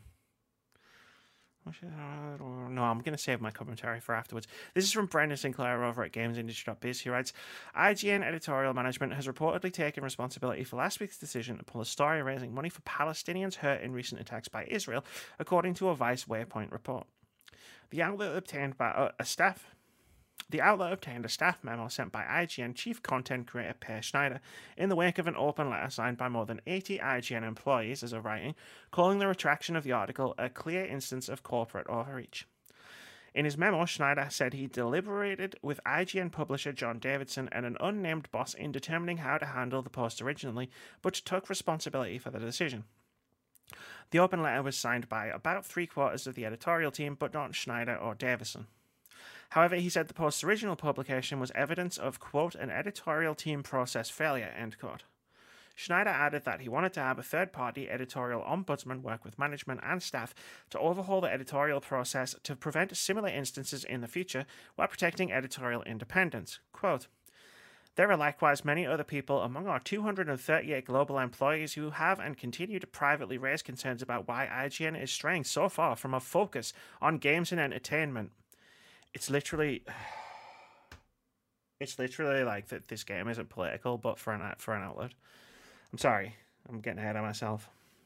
And how and why the original post was even published with certain language and imagery in it, Snyder said.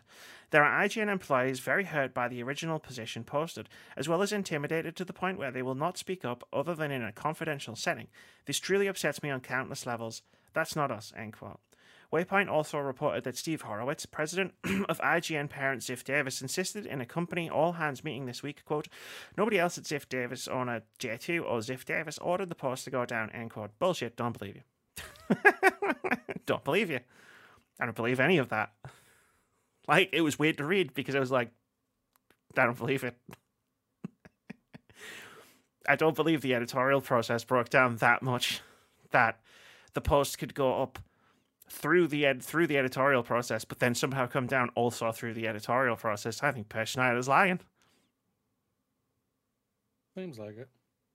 I think he's gone to corporate, and they've told him the crack, and he's lying.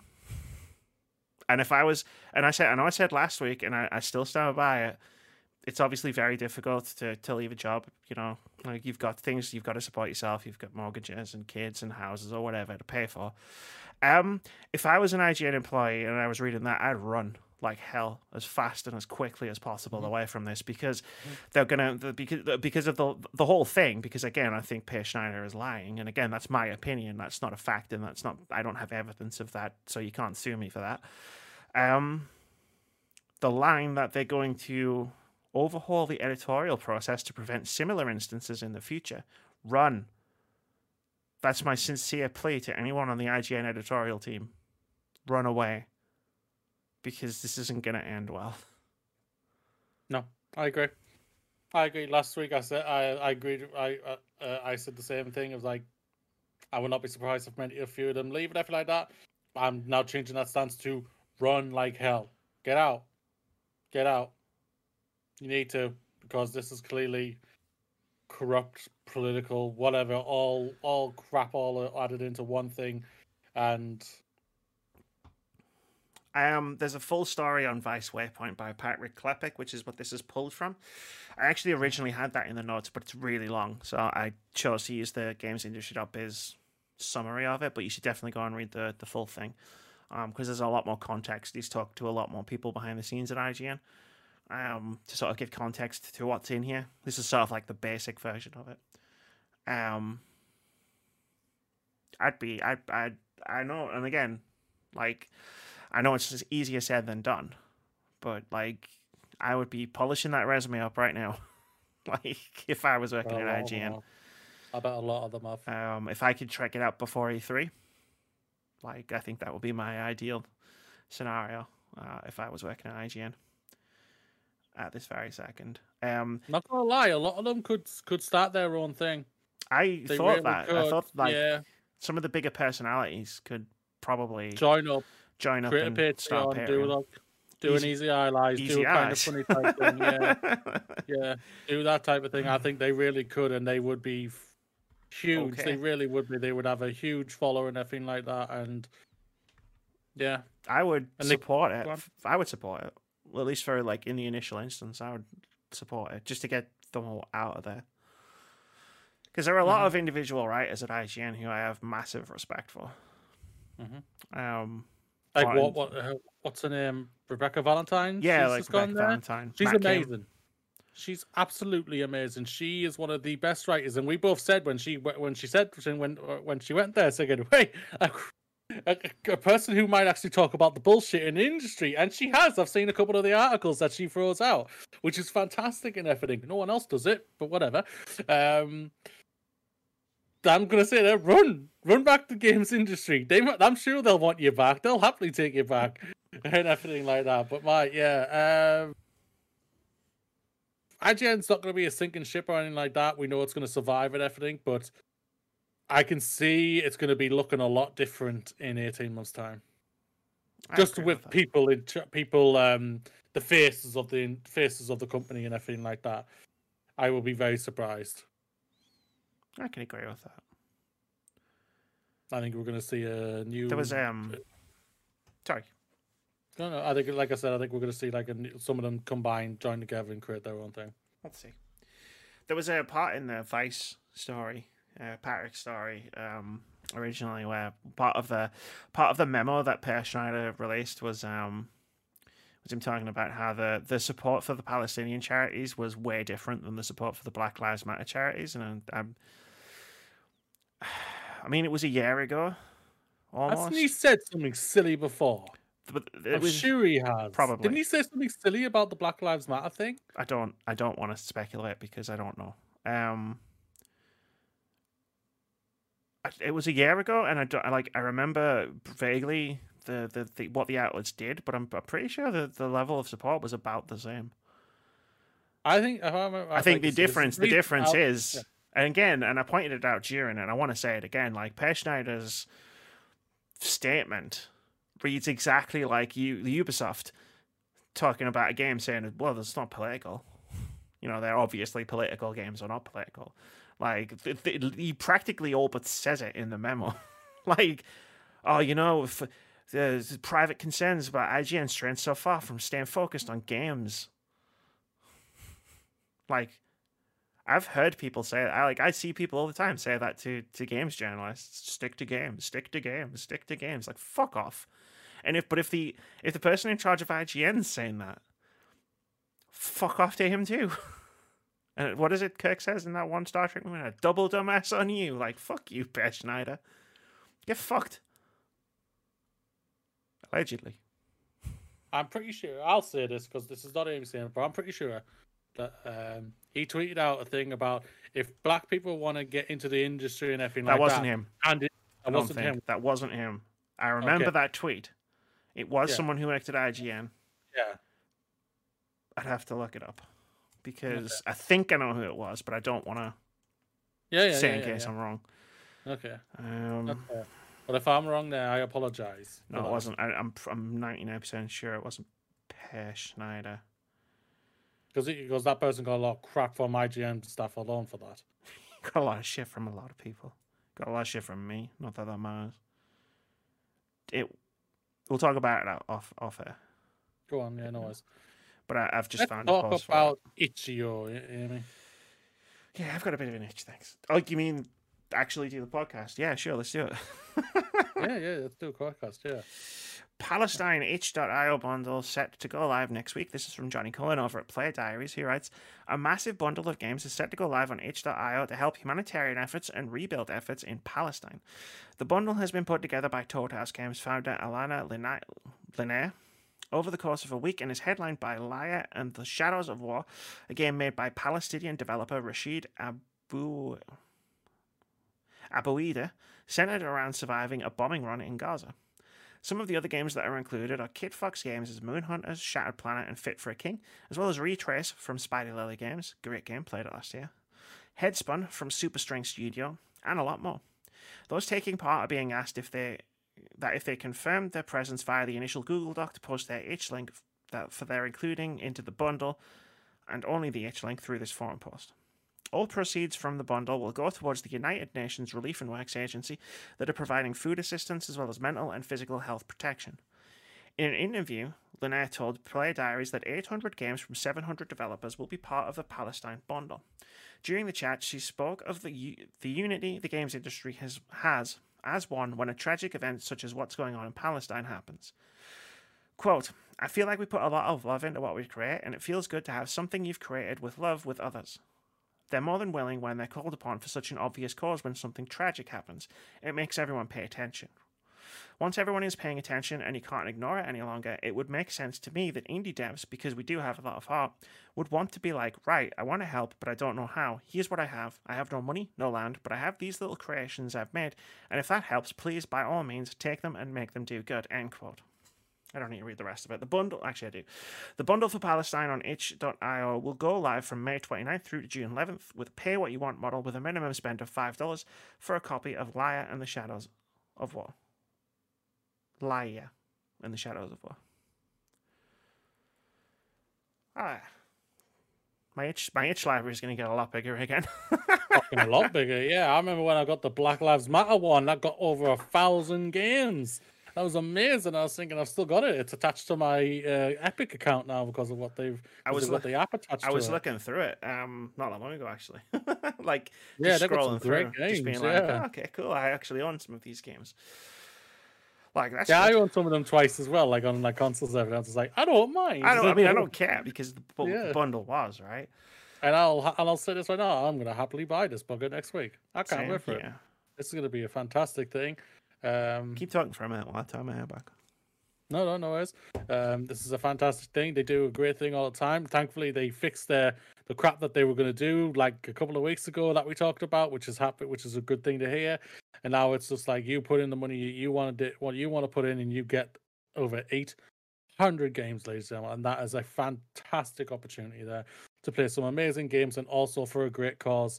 So go out there, help this be a fantastic opportunity for you. Can't ask for much more there. Itch.io just keeps kicking ass. They keep kicking ass, Itch.io. They just keep kicking ass. They do. The thing that you were mentioning that we talked about a couple of weeks ago was Humble Bundle. Oh, was it? Yeah. I am getting Dave, I'm just going to say, it's been a long ass day today for me, ladies and gentlemen. I've had a lot of work to do for college, and my brain is fried. This is my version of when Keith used to say allegedly right before I started potentially liberaling or slandering someone. yeah. I just slandered everybody just like 20 minutes ago. So it's fine. I'll keep you out of legal trouble. It's fine. I have no money. So one of my friends is doing a law degree. It's the only reason I started this podcast.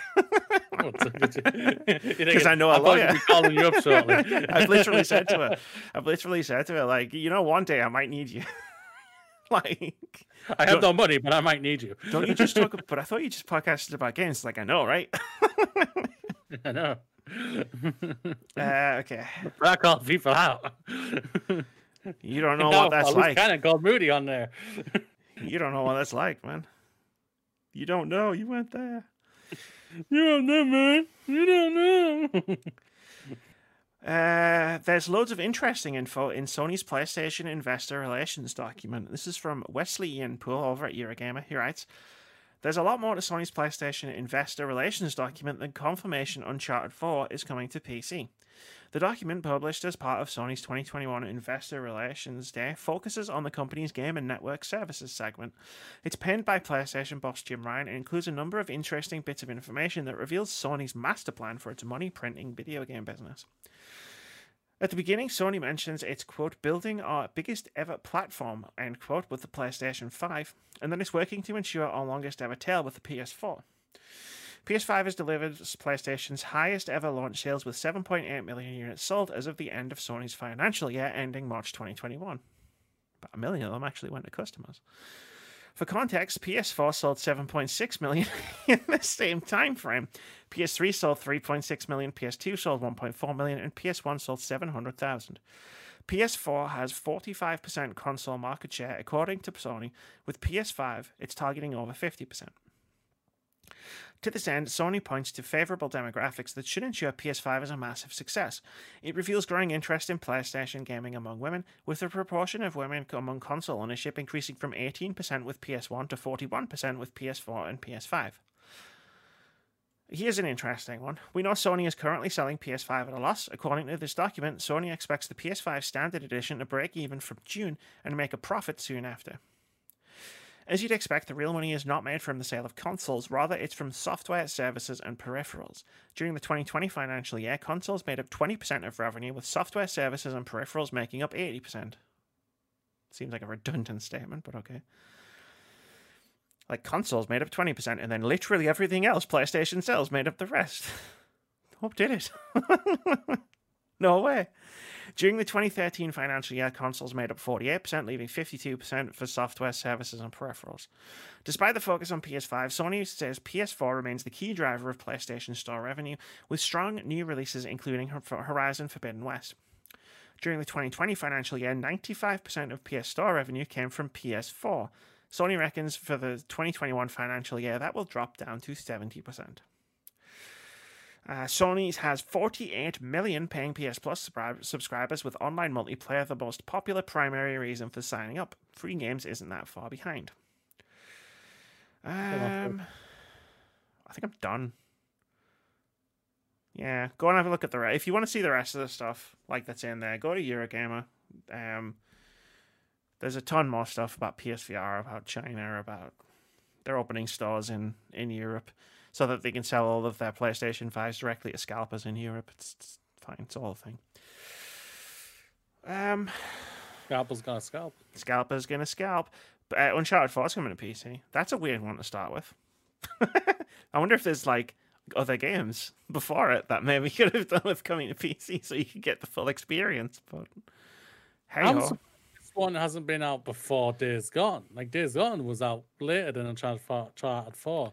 So I'm over the moon. Is there any reason just to get Uncharted 4 again? Play that again? That doesn't bother me whatsoever. I love that game. I thought it was a great. Right, it doesn't bother me. I just thought it was weird that the Nathan Drake collection is right there. Is right there.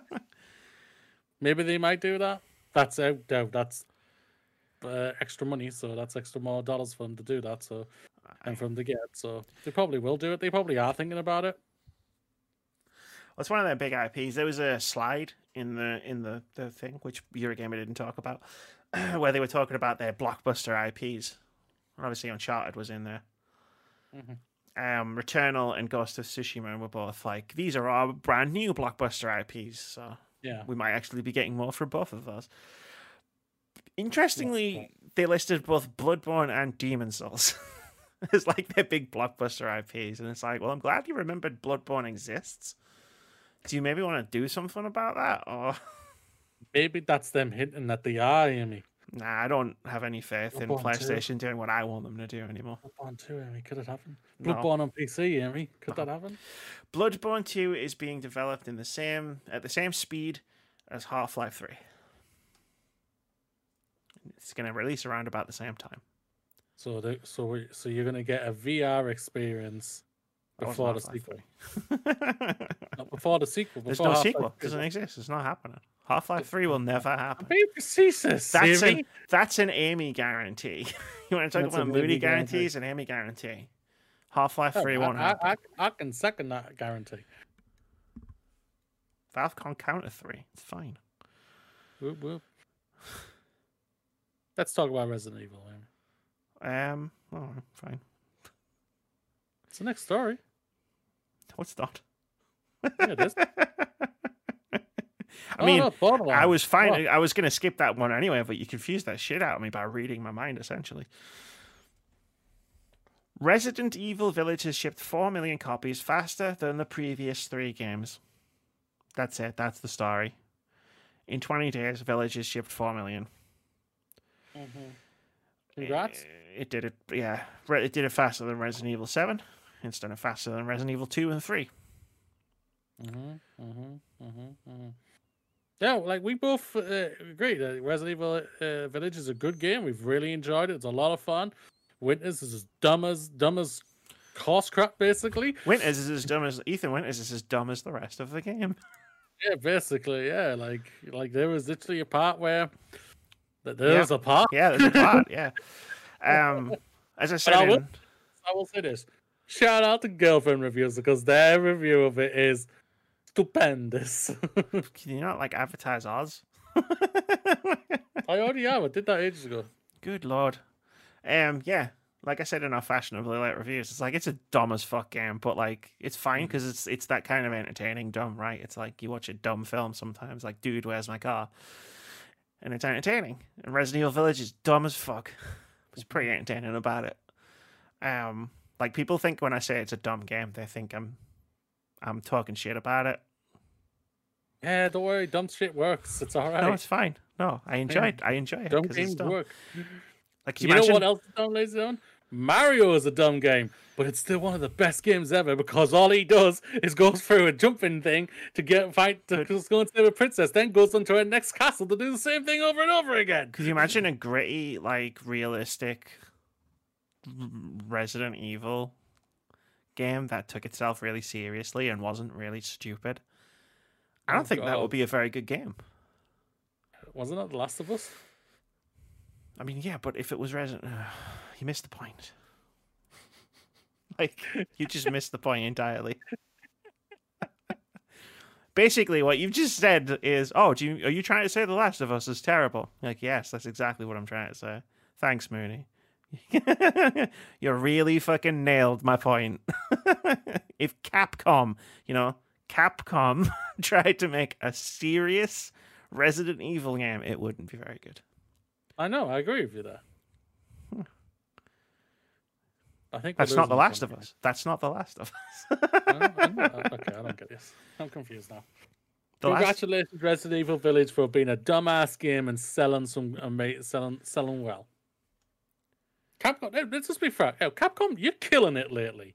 Monster Hunter Rise, Monster Hunter, Resi 3, Resi 2, Resi 7. They've been kicking ass. Street Fighter. Devil May Cry 5. Street Fighter. Devil May Cry 5, the Resident Evils, and now it's going to all culminate in 2 weeks' time at E3, ladies and gentlemen, when they finally announce Dino Crisis Remake. When they announce nothing. It's going to have some dinosaurs in it. Do you want another Remy guarantee, or do you just want me to move on? Let's move on and talk about some Mass Effect, Amy. We love talking about Mass Effect. Same-sex Mass Effect Legendary Edition mods are on the way using cut assets. This is from Liana Ruppert over at Game Informer. He writes, of course it is, because if there's anything going on about Mass Effect, it's from Liana Ruppert over at Game Informer. Basically, yeah. RPGs that allow romance as a feature give players that are interested in that kind of content another layer of immersion to enjoy. Skyrim does it, Dragon Age does it, Mass Effect does it. Mass Effect 1 didn't do it well. You're not wrong. But the team learned and evolved and eventually added more options in the subsequent 2 releases. That being said, more options were left on the cutting room floor, including Jack as a pansexual option, and modders for the original trilogy were quick to restore those scenes. While right now there is only one mod to restore same-sex romances, one for default male shepherd only, the community as a whole is hard at work on restoring what was cut.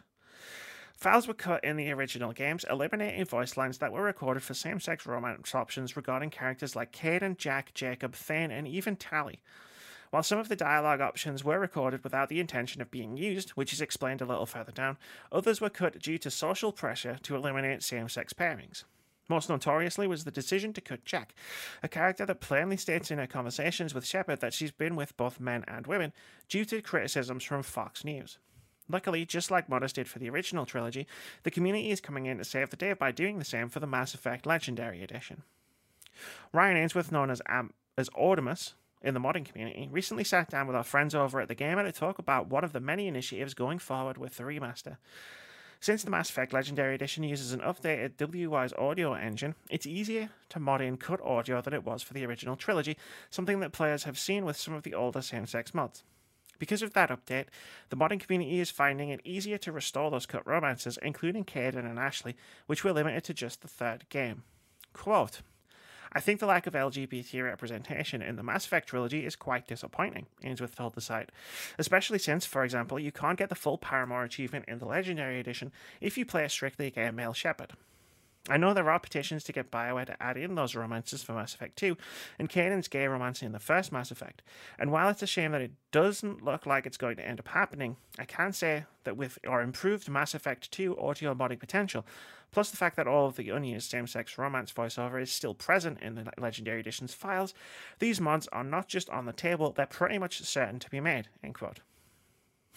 He added, quote, "So PC gamers can rejoice." That was a terrible joke, don't print that. "Off the top of my head, those would be for Caden, Ashley, Jacob, Jack, Miranda, Thane, and Tally. For some of them, there isn't enough in the files to fully restore, but we could be very clever with reusing, splicing existing lines to fill in the blanks," end quote. Good. Still You're baffles saying me. I could mod in having my friendship date Tally? Yes. There was originally voice lines recorded for it. And some of those voice lines were left in the game. I did not know this at all. I didn't know this. I openly admit I didn't know this. This is brilliant. This is fantastic. This is great representations. It's a shame that the studio isn't doing this, and that's a modding company out there who's doing it and everything like that. But at least they say like they say themselves, like it's simple. It's simpler to do now because it sticks with the same engine and everything. So it should be hopefully something that can get rectified really fast, which is really, really good, and that's what you want to see. So fantastic. Modders to the rescue. Yeah, it's one of the black marks against Mass Effect 2, where it's just like it's so disappointing that they kind of just went backwards from the very light LGBT representation from the first game to nothing in Mass Effect 2, because like they were at the center of that whole Fox News witch hunt way back in the day. And we all listen to Fox News. Unfortunately, a lot of people do. But yeah, it's nice that like this has been put back in. Like it's like. Yeah, it's just like, you play a lesbian Shepard in Mass Effect 2, and it's just like, I guess I'll just go fuck myself.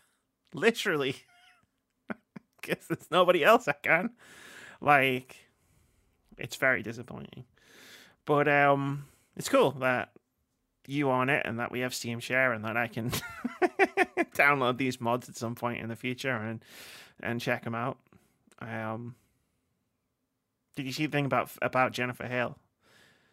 She said she was saying it on Twitter. I don't know whether it was an interview or whether she said it on Twitter actually, but I saw it on Twitter. She was talking about she wants FemShep back in the next Mass Effect game, and she wants to be able to romance Tally. And I was like, "Fucking yeah, all right, I'm down for both of those things." Yes, give me that now. Let's do it. Give me that now, yes, please. I don't mind going through 1, 2, and 3 as FemShep, not to date anybody, then get to the new one, and then just to go for Tally. Give me that now, yes, thank you, please. I'll hail this. Yeah, this is fantastic. Great to see this has happened again. Shame on BioWare and EA that that this all happened. Like I say, I didn't know anything about this and anything like that, but it's good to see it's happening. Just a shame that it's not by BioWare in the year. Indeed. I deleted everything else. I deleted everything else underneath this because we're running out of time. Games out next week, ladies and gentlemen. There are some games. There, we're done. OpenCritic Head-To-Head, Amy. God damn you. Necromunda, Hired Gun, PC, PlayStation 5 and 4, Xbox Series, and the Xbox One. Become a hired gun, the money's good, dogs loyal, and the gun's reliable. Embark on the fast-paced, violent, and thrilling first-person shooter set in the darkness reaches of Warhammer 4000 and 40,000's most infamous Hive City. I won't lie, this game just sounds like a John Wick game. Money's good, dogs loyal, the guns are reliable. Sounds like a John Wick game. Stoneflyer, PC, PlayStation 4 and 5, Xbox Series and the Xbox One, and Nintendo Switch. Harness the wind and soar through the wilderness of Stonefield and chill the tranquil action-adventure game about self-discovery, legacy, and belonging. Glide for your merch strategically among beautiful floral and dangerous border, comforting hungry bugs, adventures, and memorable characters. Operation Tango, a game me and Amy are going to be playing together. PC, PlayStation 4 and 5, the Xbox consoles. It takes two to save the world in this cooperative spy adventure. Pair up with a friend as agent or hacker with only your voices to connect you, and work together to bring the high-tech global menace to its knees. Virtual Fighter 5 Ultimate Showdown for the PlayStation 4. Console exclusive debuts on PlayStation Plus, allowing both Virtual Fighter veterans and newcomers to experience the intense martial arts combat, deep strategy, and balanced gameplay of the groundbreaking 3D fighter in stunning HD. New online features like custom tournaments supporting up to 16 players and live spectating. Join classic mode like rank match, arcade, Virtual Fighter 5's famously robust training, and to deliver the definitive Virtual Fighter experience. Goblins and Ghouls Resurrection, PC, PlayStation 4, and the Xbox One. Watch as the nostalgic yet completely reimagined storybook world unravels before your very eyes. Taking cues from both Ghost and Goblins and Ghost and Goblins, and giving birth to something entirely new. Resurrection is title worthy of its name. Last 3 is The Last Kid on Earth and the Staff of Doom, PC, PlayStation 4, Xbox One, and Nintendo Switch. Join Jack and his friends in an epic post-apocalyptic quest to save our world from the queen of the slime monsters. DC Superhero Girls Teen Tower, Nintendo Switch. Join the fight as Wonder Woman, Supergirl, Batgirl from the animated series DC Superhero Girls, and save Metropolis from the some of the DC's most notorious supervillains. Each hero can battle baddies with a unique set of abilities, but when you're not out fighting crime, you have to balance the super life with their lives as teenagers. So Bully, but with Persona added on top, basically. So, I know that. Persona DC. Oh, really? Sniper of Ghost Warriors Contract 2. PC, PlayStation 5 and 4, and the Xbox consoles. Contract 2 is a modern warfare shooter set in the Middle East, playing as Raven, counter-sniper assassin. Contract sniper assassin as you take out a series of targets across a dramatic single-player campaign with extreme long-range shots exceeding 1,000 meters. Gear up for the most challenging entry to the series yet. Can I say something? Yeah. That DC Superhero Girls game interests me for one reason and one reason only. Wait, there hasn't been a superhero. Yes, 2 reasons and 2 reasons. 3 because Supergirl's cool too. Like, I don't think there's been a superhero game yet which has done a good job of balancing the fighting villains and then also like because the duality of being a superhero, right? Like, superheroes have normal lives, most of them, and then they also do superheroics, and I want that game very badly. Like, that you do both in instead of just the first part. It's called Personas. Yeah, no, Please explain to me. I'm joking. I'm taking the smeg out of you.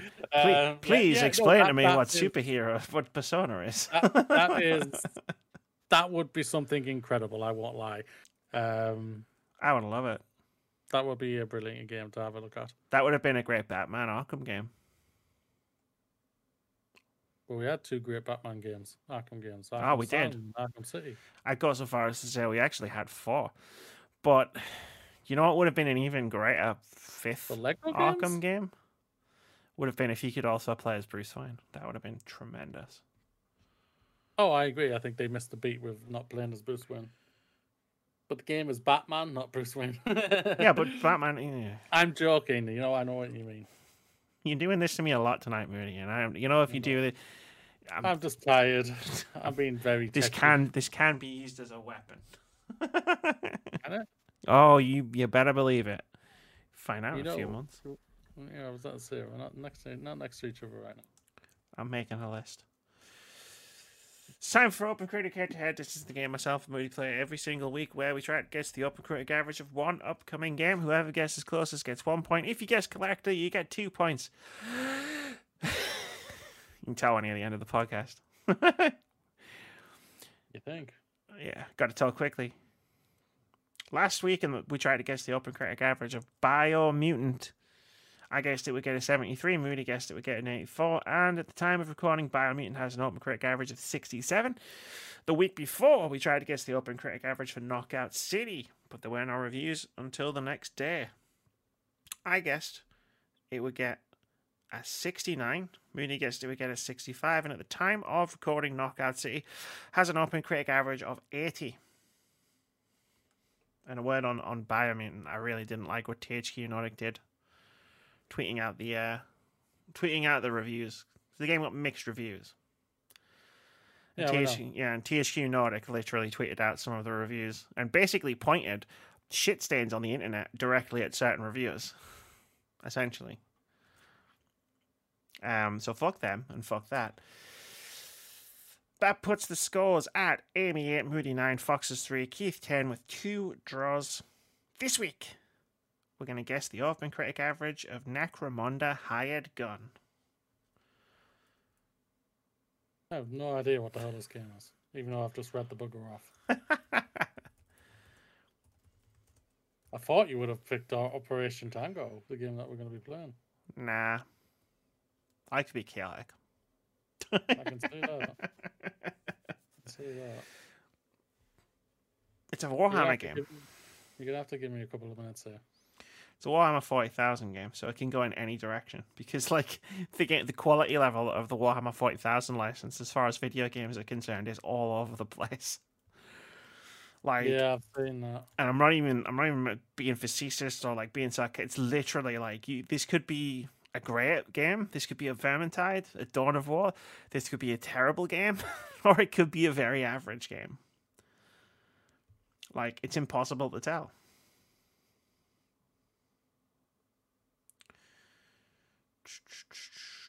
It's a first-person shooter, isn't it?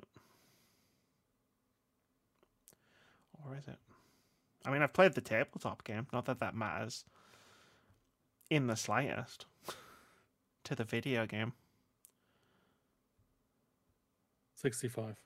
65. Would surprise you to learn I'm not going to be super immature this week.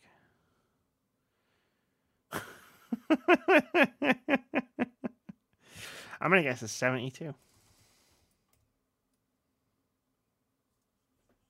The temptation was there to guess. Oh, I thought you might have gone 69. To guess 69. And if it gets to 69, I'm going to be pissed. But I'm going with 72. That's where I think roughly it's going to land. Like, it's one of those where, like I said, the quality varies so wildly. It's just like, I don't know. I don't know. So wherever I put the number, it's a shot in the dark either way. That's going to do it for episode 258 of the Words About Games podcast. Got through another week, Mooney. We talked more about video games than the other things. We have. It's like you would think we're a video game podcast. Yeah. Nah, that's every 2 weeks on a Monday. Let's get out of here, Mooney. Let's get out of here, yeah. I'm tired. Say bye, Mooney. Bye, Moody.